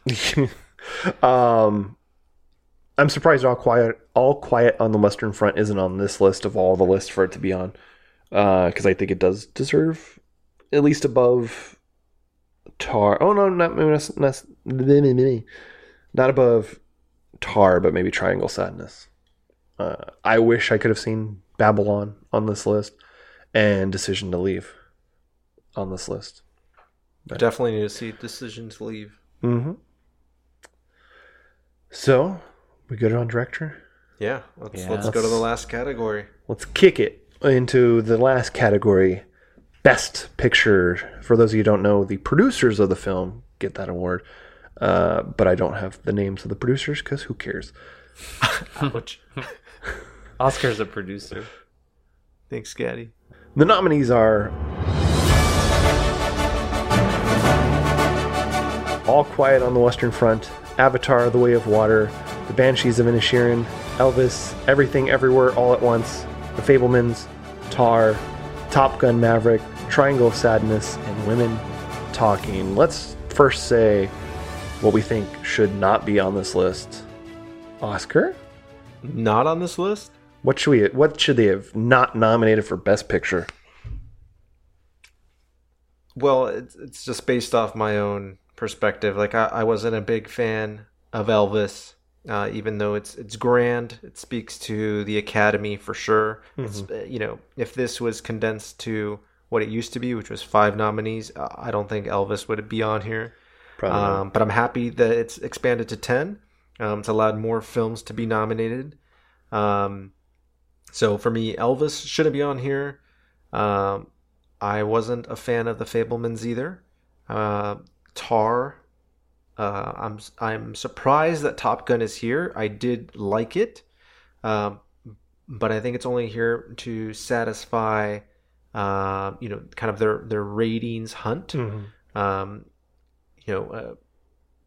Avatar. I understand why it's here, but I'm also, to me, it's not best picture quality. I would have rather had seen The Woman King, knowing that R couldn't be nominated in Best International Film because India didn't select it in that category. Here's where they could have nominated R. Gaddy, you've mentioned Decision to Leave. A lot of people love it. I would have put it on the list for sure. Babylon, even though I was kind of on the fence with it, it's a very daring film, and it being nominated here would have put everything else to rest. And in 10, 20 years from now, when people go back to rewatch it and realize, it's It's a message. fucking masterpiece. Well, yeah, it's message, and I think like this would stand the test of time. What are your guys' thoughts? Yeah, Trevor, what would you not have on this list of the movies you've seen? Definitely not Avatar. Yeah. Well, I will say, I mean, I've said this many times, but yeah, Avatar doesn't belong anywhere near the best picture list. Babylon could easily be switched out for that. It's hard to say for the rest. Top Gun Maverick, people are saying like, oh my god, Tom Cruise saved the movies. Like, is that really I think true? Nicole Kidman saved the movies. Get with the fuck out of here. AMC. God, she fucking kills me going to the movies every That's time. Kills my boner. I walk in with favorite a- scene. I'm like Ryan Bosch. I don't watch trailers anymore. Or if I'm seated at my seat, I'll just be on my phone for the initial trailers. But once You're Nicole that guy. Kidman, Fuck you. it's the trailers. The lights are still on. I live 5 minutes away, so if the movie starts at 7:30, I leave my house at 7:25 to make sure that I don't watch the trailers. Well, Not because I don't necessarily want to watch the trailers, it's because I fucking hate they play 40 minutes It's of like trailers. 20 minutes of getting trailers worse. for sure. Longer than 20. It's definitely longer than 20. I can fucking stand in line, I can buy a popcorn, I can scratch my ass a little bit and still go in there and make like two trailers is Yes. fine. Arclight was perfect. 7.5 minutes. Yes, Perfect. that's It it. was three But- trailers, but yeah. yeah. Yeah, but the thing is, you come right back from scratching your ass, and you sit down, and you And there listen is to Nicole Kidman's fucking plastic face, unable to emote emotion correctly because her face is pulled so tight. Didn't you know that Nicole Kidman's just like an avatar creature from a James Cameron movie? Yeah, But she's not blue. She's not real. that's true. She's not. She's not. I love it. I fucking hate it. I love it. I want more of those spots. I'm excited. Somebody, I don't know who I saw this with, or maybe it was by myself, but it was during fucking Avatar. Yeah. People Everybody started cheered. applauding. Yeah, they and I wanted applauded to every get single up movie and that I just see. slap them in the back of No, the head. Every single time that I go see a movie, which is every week, someone is always clapping, and that But makes it's me like happy. it's like a meme now. It's like Yeah. it's like a meme. No one really does that. No one's like, "Oh my god, I love the message that she's saying." I do. That the is message me. the message is great. The delivery is horrible. No, the delivery is so good. If it was Because here they are. Fuck off. Like what? I almost teared up when you said that. Like I love Oh it. my god. That's Yeah. because my impersonation was so good. It's really good. Thank you. Yeah, So we have can Nicole all agree. Kidman in the room right now. we can all agree that the Nicole Kidman AMC trailer preview thing is the best picture of the year. So thank you for listening. I don't even think you answered the question. Oh yeah, sorry. You were going on with Top Gun as far as like Tom Cruise saving cinemas. That's what everyone was saying. Yeah. Was Tom Cruise saved cinema. Yeah. I don't necessarily believe that's true. Like, yes, the movie did really, really well, and it was, pushed back for fucking 4 years or whatever. But do I think it's a best picture? No, I thought it was good. I enjoyed it. It was entertaining. It's like the original Top Gun. It's like really great, like popcorn movie. Like, you know what I mean? But I think it belongs on best picture? No. I don't know what I would replace it with. I mean, even Nope. I put Nope on there. Elvis, I feel the same way as you. It was okay. The saving grace was Austin Butler. Hot Austin Butler. Yeah. Awesome Butler.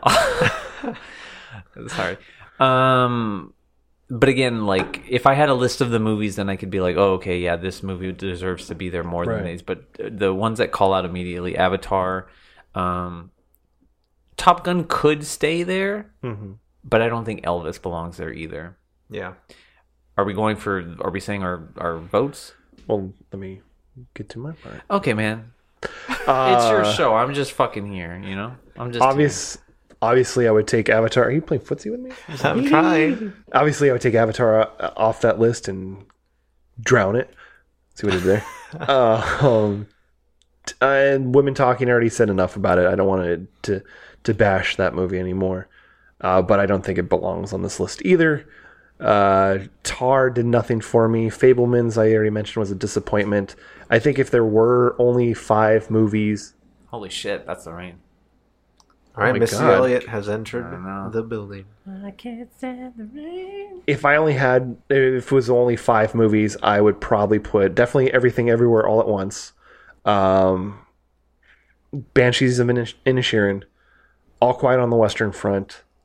See, I would put Elvis on the list, but I don't know what I would put for sure as a 5th one. Triangle of Sadness. Triangle Sadness, but Get that Palme d'Or in there. But I didn't love it as much. I loved it. I think I may have even put Top Gun above Triangle of Sadness, but again, it was a good movie. They're both really good movies. What I definitely put on the list that isn't there, I know Trevor doesn't agree that The Northman is as good as I think it is, so I'd probably, and it's just a personal preference, I'd put The Batman on the list above quite a few of these. I would probably put Batman on there too. Babylon, as we mentioned, but definitely Decision to Leave would be on my list of, if we had more than 5. Actually, you know what? If we only had 5, that would be my 5th movie, would be Decision to Leave. For Oscar. I should probably watch Best more Pictures. movies. Yeah. I mean, you can only do what you can do with so much time. We had a whole year. I fucked it up. What else is new? So, you talked Year about... of many dicks. Did you mention movies you think should... that are... Oh, yeah, you did. So He went first. I forgot if he mentioned that part. So, I guess, what do you want to win? I think we all agree on what we want to win. Avatar. Yes. Everything Everywhere All at Once. Yeah, Yes. that's one SAG, it's one PGA, Director, DGA. in DGA now. So I think it's a lock now. Anything else would be the upset. So, you think it's going to win? Yes. You think it is going to win? Trevor? Should have brought my umbrella in here. Sure. Yeah. I'm hoping that it will, and with the general consensus for all the other award shows, it seems like it's going to happen. But, you know, crazier shit has happened, so I don't want to get my hopes up too high, but Yeah. So, yeah, I agree completely. So we are unanimous in saying we think should win is Everything Everywhere at Once, All at Once, and we think will win is Everything Everywhere All at Once. So there we go. Should we say it all at once? No. Okay. Yeah, I don't know where else to go from here. So we've went through all the categories. Is there any final thoughts anybody wants to say before we wrap this thing up? I guess we have homework to do, but before we get there. Oh. Anything we want to say as final thoughts? The Oscars? You guys excited to watch the Oscars this time? Yeah, I don't know who's hosting. no. It's Jimmy Kimmel. Oh, okay, that makes sense. ABC. I'm happy to see that this last year, Everything Everywhere All at Once was a small film at the time of its release from A24, a studio that's been delivering great film after great film consistently. They have an amazing track record. Yes, and from what I know, they're they speak to their creatives. They allow them to kind of, they kind of empower them and their vision to come to fruition. Sorry, guys. Ow. That hurt my It ears. fucking hit me. To come to fruition. So to end the year, kind of like bookending the year, I should say, with Everything Everywhere All at Once winning would be great. Not a lot of films that are released early on, get recognized at the end of the year, kind of like Eternal Sunshine of the Spotless Mind. That comes to mind first. So I'm really happy to see this. It's a majority Asian cast, so I'm happy to see that as well. The speeches that you've seen from a lot of the people that have already won have really resonated with me, and it's what I would like to see from future films and filmmakers make. So I'm excited for this year. Thank you guys for having me on. Of course. Good to know kind of where you guys stand on films, and I definitely need to add Blonde and Decision to Leave onto my list. So yeah, thanks guys. Trevor, any final thoughts? No. Thanks for coming, Oscar. Thank you. Thank you for feeding me candy. You're welcome. Um, You're always welcome here in my kitchen and on the podcast. yeah, of Specifically, course, just the podcast. kitchen. I Just can't the go kitchen. You in can't go, just don't go anywhere else. Why are you going to the closet, man? What's going on? Stop looking through his stuff. My only thing is, I disagree with what Trevor said in our Best of 2022 episode. I think this was a great year for movies. A lot of long-ass movies. I think they're going to keep remaining at this runtime, right? And I'm fine with that if the movie's good. If the movie's good, right? If it deserves the runtime. Like, Way of Water does not deserve to be 3 hours and 15 minutes long, especially when you have 3 more sequels coming out, at least. Anyways. Yeah, but there's going to be 7 years between each one. So. Yeah, probably. Yeah, I think we're going to be pretty satisfied with Everything Everywhere All at Once winning several categories. Will it win all of them? Oh, it can't. But I think it'll win a lot of the ones it deserves. So, yeah. So let's, before we finish up, go on to homework. I should say this real quick, that this episode's probably, it will come out before March 12th, which is the Oscars. I think it starts around 5-ish, something around there. It's going to be on ABC. Check Are you it out. watching the red carpet, Gaddy? No. I think Just when Austin Butler's on, and then I'm done.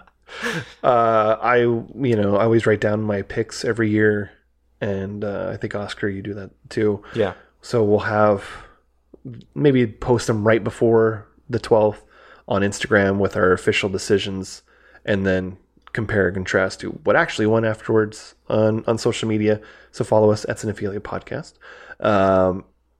But yeah, this is my point. This is going to end up being out before the 12th, hopefully a few days before, so you can listen to it. And a lot of people will have a chance to listen to it before the actual ceremony. But we're probably going to meet again before the 12th. Stop going for candy. It's almost done, I promise. It's not almost done. We'll probably meet again before the 12th. So our next episode, if you're like wondering why we don't talk about the Oscars, it's because it hasn't happened yet, I'm guessing. But speaking of that next episode, Trevor, what are we going to watch? I conferred with Oscar when he got here, and we had one in mind, and then we just kept talking about other things. So I was like, you know what? That's a perfect movie. So we're going to be watching Swiss Army Man. Woo! Yes.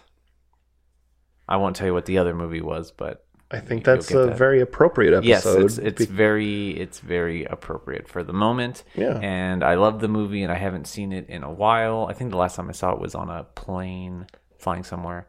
But yes, an amazing movie by the Daniels, starring Harry Potter and The Riddler. Harry Potter, Harry Potter and the Riddler. So yes, we will be discussing that movie, and it'll be out probably April 26th, 2023. The episode? The episode will be out for your listening pleasure. It'll hopefully be out just after the Oscars. Yeah. It's on HBO Max, and it's also on Canopy and other stuff that doesn't really matter, that most people don't have. So thanks for listening.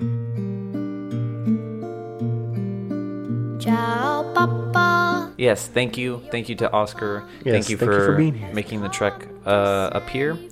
We appreciate you. We love having you on. You're always a pleasure to have. And You're the unofficial third part of this podcast. yeah. Sorry, candy now. Tyler. Yes, you can eat some candy now. Well, at least he contributes. Yeah. Yeah. Uh, Do you have anything to say to our one listener around the world? Hey, Tyler. There you go. And we'll leave you with that. Have a great night. Watch out for Will Smith. Goodbye. Tressa's passed out. I know. She's had enough, as we all have. Good night, everybody. Bye. Good night. Farewell, my papa. Ciao, papa. Me, your papa. Time has come to say farewell. I am ready to go, going far. Now I know it will be swell. Don't cry for me. I'm already dead.